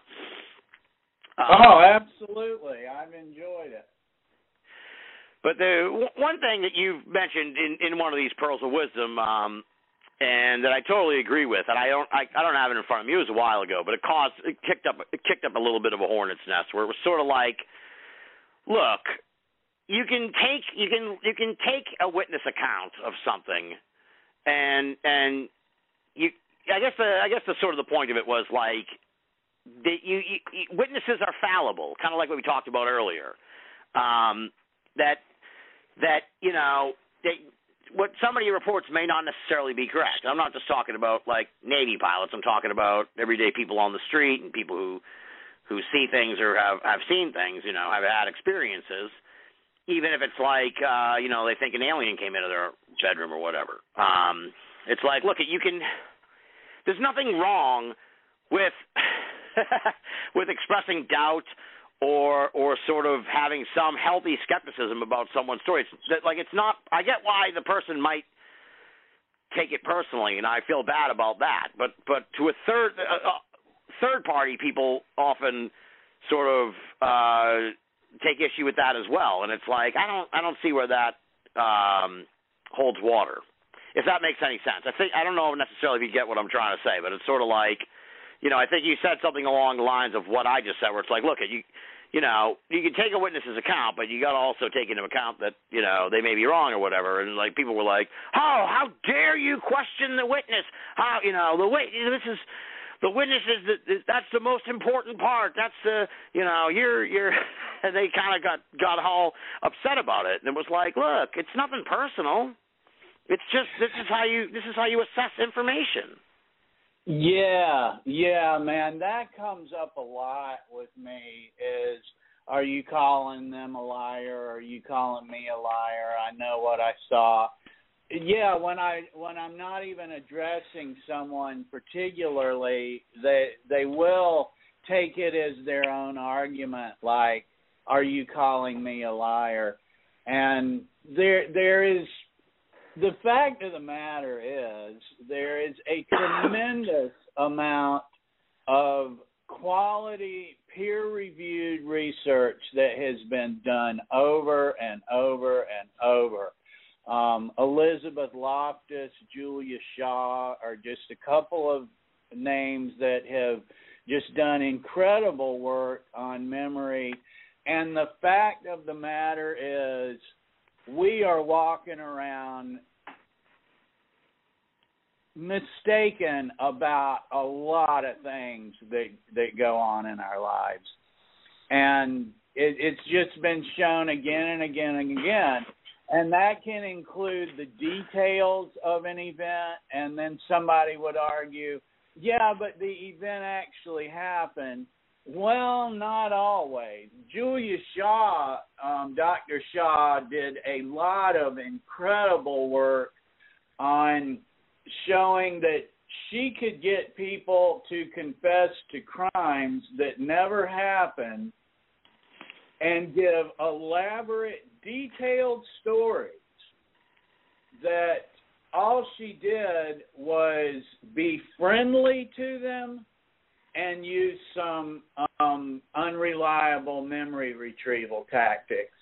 And like we were talking about the similarities between the Project Palladium and UFO reports earlier, what I just described Dr. Shaw was doing is what UFO investigators do. You know, that's what they do. They're friendly, they're sympathetic, and they don't know how to ask questions. And they don't ask open-ended questions. And they ask stuff like, was it an orb? Yes or no? And have them do things that that are supposed to be memory tricks that are actually not effective, and what they've been proven to do is form false memories. And yeah, the fact of the matter is we are constantly creating a fantasy in our head of what's going on in our lives. And it's based on what we hope to happen in the future and what we mistakenly think has already taken place. And, you know, there's some philosophies that are at the heart of that too, like mindfulness practices to try to, you know, get some of the fantasy and the excitement and anxiety out of the mind and more into just noticing what is happening from one moment to the next. But yeah, absolutely. It's just fact, man, that people, it's the worst type of evidence. You know, witness testimony is just the worst type of evidence. Yeah. And going back to, like, my thing about, like, my advice to sort of, like, not take things so personally, especially extends to that kind of thing. Like, it's like, you can say someone might be wrong, and that doesn't mean you're calling them a liar. And when you fly off the handle at your own preconceived, I don't mean you, I mean critics, I guess you could say, at their own preconceived idea that, like, that any person, any group of people, any witness or whatever is infallible, like, then you're you know, it's hard. You're not coming at this with an honest mindset, I guess. It's kind of my perspective. Yeah, and it's not calling them a liar as much as for me to fully embrace a story that an object flew in a certain way and went in the ocean and that the Navy couldn't find it, et cetera. And, you know, just over the months gets more and more embellished and more fantastic. It's not even that I don't believe them as much as for me to be expected to embrace this as unadulterated fact. Absolutely happened the way they said it did, and the implications of this just has got to have more than somebody said. I mean, to accept it, to accept it as truth, like, you know, the sun rises and sets every day, you've just got to have more evidence than hearsay. Absolutely, yeah. I'm in total agreement with you. You know, and again, it's like nobody's calling anybody a liar. Everyone calm down. Like that's kind of my big bailiwick. You know, and over the years, I mean, I experienced this not just with UFOs, but like with ghosts or anyone who sort of like had a personal experience. It's like, I just, with the exception of, like, we had, like, a landmark episode with Adam Davies and a crazy, I don't even know what you'd call it, interdimensional creature portal story. That's one that I kind of file away. That's one that really that's one that really sort of piqued my interest. But more often than not, somebody comes on and they have a story about, like, okay, an alien showed up in my house, and it's like, it just doesn't do anything for me. Like, it doesn't get me. It really doesn't get me that excited, because to me it's like, wow. It's a mix of like what you're saying. It's like I need a little more than just your account of it, and also just sort of like, well, it's like someone telling you about how they went to an awesome concert or something like that. It's like, wow, okay, that must have been quite the experience for you. That must have been clearly that changed your life in a fundamental way. I cannot in any way, identify with what you're talking about right now, so I'm just going to shut up and listen, and I can't do anything with that. So, it's very for them to want problematic. you to accept it with the same significance they do when it's their story, I mean, it's just not reasonable. It's really not. Yeah. So we agree on a lot of things. I think I'd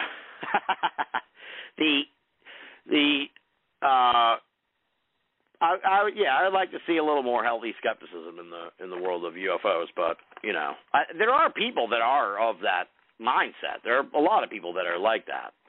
It just seems like there's a lot of very vocal people that are just super, they're super on board with wherever this spaceship's going to go. Yeah, and they get more headlines. The fantastic statements are headline grabbers. They're more vocal on social media. The reasonable, moderate people don't jump in and argue in everything that's said, and aren't, like we were saying, that aren't running a dozen sock puppets either, like the people that seem to just be on some kind of guerrilla mission to promote UFOs are. Yeah.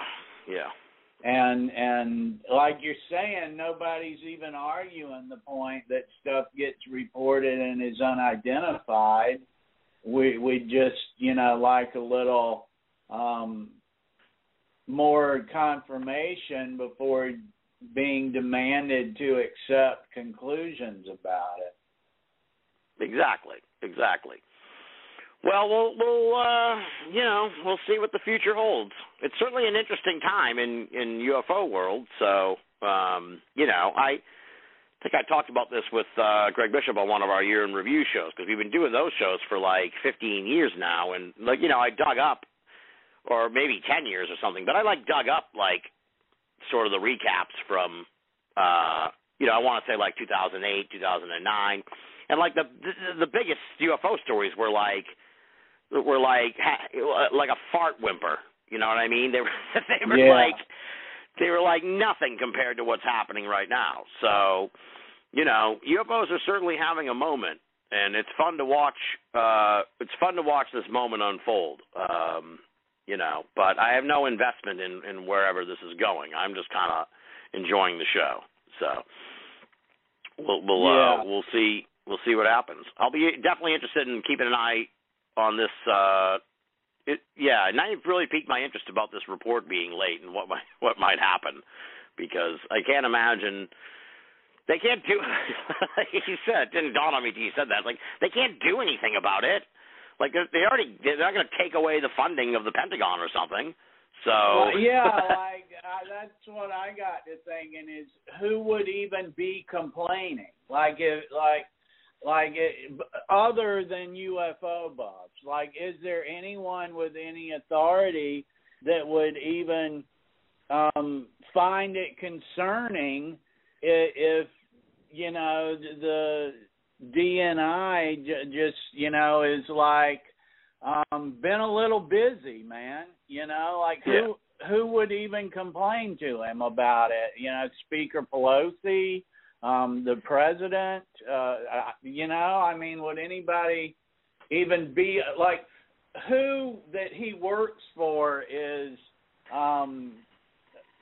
awaiting this report with a lot of enthusiasm. You know, I don't know that there is anybody. It was just my thinking, you know. Yeah. It's interesting. One of the interesting things that I wondered too is, and I don't know, I haven't heard the latest from Harry Reid, but it's like, if Harry Reid really cares a lot about UFOs, shouldn't he call Joe Biden? Aren't they friends? Like, he ought to be able to get in touch with the president like tomorrow. So that to me is like, I would like to see somebody ask him that, because if I was Harry Reid, I'd be like, oh, hey, Joe, I knew you for like 25 years. We served in the Senate together. We're old friends. Hey, you know, let me get you up to speed on UFOs or whatever. But that you know, unless that's happening in the shadows, I haven't heard much about that. But you know, it's one of those things I kind of wondered about after the election. Anyway, so we yeah. Go ahead. No, that's all. I don't know what you might even have to say to that. It's just kind of one of those funny little things that happened where it was like, oh, here's a lucky break that it ought to be a lucky break, but it doesn't seem like anything's come of it. But it's still early in the Biden administration, so who knows what, you know, who knows? At the end of the year, we would be talking about how Harry Reid's the UFO czar or the UAP czar, and he's gonna look into this after the reports come out. So I'm open to any possibility. So we talked about the Greys Were Framed. Have you? I don't want to tip what I know about. So like, are you working on anything new? I think you kind of teased a little bit, but do you anticipate another book anytime in the near or not too distant future? I do. Thanks for asking. I'm pretty much getting ready. I'm ready to start talking about it now. I'm in the home stretch. I've been writing about NICAP, and I'm like into the home stretch of finishing that up. And it's not actually about the history of NICAP. It's not really a book on NICAP as much as how it overlapped with the intelligence community and things that I was able to learn about as a result and through the FOIA process and previously published documents and newly published documents, and quite a bit that I'm in the process of still getting completed and prepared for release. And so I find that pretty interesting. I don't mind telling you, I'm not looking forward to actually getting it formatted for publishing. I just, with the Greys, I just self-published through Amazon, but I probably will, because it'd be just about as much hassle to work with a third party or a publisher and try to explain how all the documents fit. Like, I use screenshots of the documents I've obtained and stuff like that, and so it's probably going to be easier to do the hassle myself than to try to walk someone through the hassle. So I might as well just roll up my sleeves and give myself plenty of time. Like, don't expect it to be a Saturday afternoon job, but like, give myself, a month or something to get this thing formatted, But, as the answer to your question, I'm working on the overlapping of NICAP and the intelligence community, primarily the CIA and FBI. Nice. All right. So that'll be you're in the home stretch on that. So probably next time I talk to you on the show. With the first draft, then I can rewrite the damn thing and format it and post. Yeah.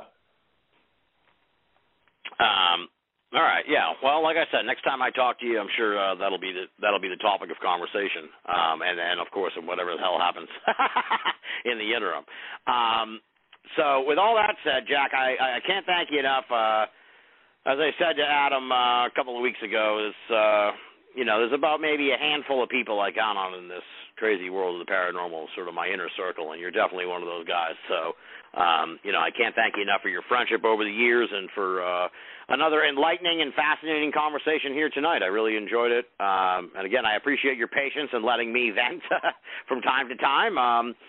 And I really, really enjoyed the conversation. It was a great back and forth, and exactly what I like Binnall of America to be, which is pretty much what you'd hear if Jack and I had just bellied up to the bar for a couple hours. So it was a lot of fun, my friend. Thank you, Tim. I sincerely appreciate that, and I value your friendship and your perspectives as well. Yours is one of the few podcasts that I just know when it airs live because I'm going to be tuning in. You were a big part of the helping get me, and I'm sure a lot of other people, through the previous treacherous year. The series you did with Dr. Coke John was great, and thanks, man. Yeah, and I value your friendship and your contributions to the genre as well, and thank you for having me. Awesome, man. All right. Well, I will. I'll talk to you in the Twitterverse, and I'm sure we'll be chatting again sometime down the line, my friend. All right. Have a great night. All right. Well, there you go, folks. That was Jack Brewer. The UFO Trail is the blog, ufotrail.blogspot.com. The book is The Greys Have Been Framed. Hats off to Jack again. I really appreciate that he that he let me jump up and down on my soapbox there tonight. I have a lot of I meant to say this when he was still on the air, but yeah, I have a lot of respect for Jack because he really takes it on the chin from a lot of crazy people, to put it mildly, on Twitter, just for asking questions. You know, he's not mean. He's not a dick. You know, he's just asking questions and making observations, and people they can be kind of jerks about it. So I have a lot of respect for him for putting up with that stuff. So what else is going on? So next week, there's no show next week, April 30th. I got a bunch of family stuff I got to do. So it's a rare week off after I took months and months to do a show. But it is a rare week off here in the spring session. We'll be back in May. I believe it's May 7th, I want to say, or May 8th.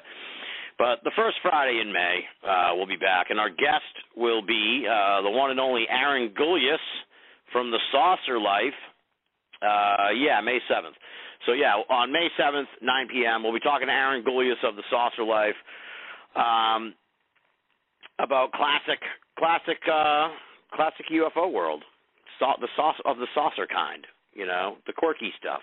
Aaron and I, we have a lot of shared opinions on sort of an appreciation for the absurdity of UFO world and the paranormal in general, and also a great appreciation we both share for paranormal media, in a sense, you know, the old-timey radio shows and the tabloids that used to actually seriously cover UFOs, like National Enquirer and, believe it or not, Weekly World News. They were like once real reporting like real stuff on UFOs, or, you know, doing bona fide journalism in a sense on UFOs. So we'll talk about that stuff. We'll talk about quirky characters in the world of UFO of saucer lore. It's probably the better way to put it. So yeah, quirky characters from saucer lore, and you know, I'll try not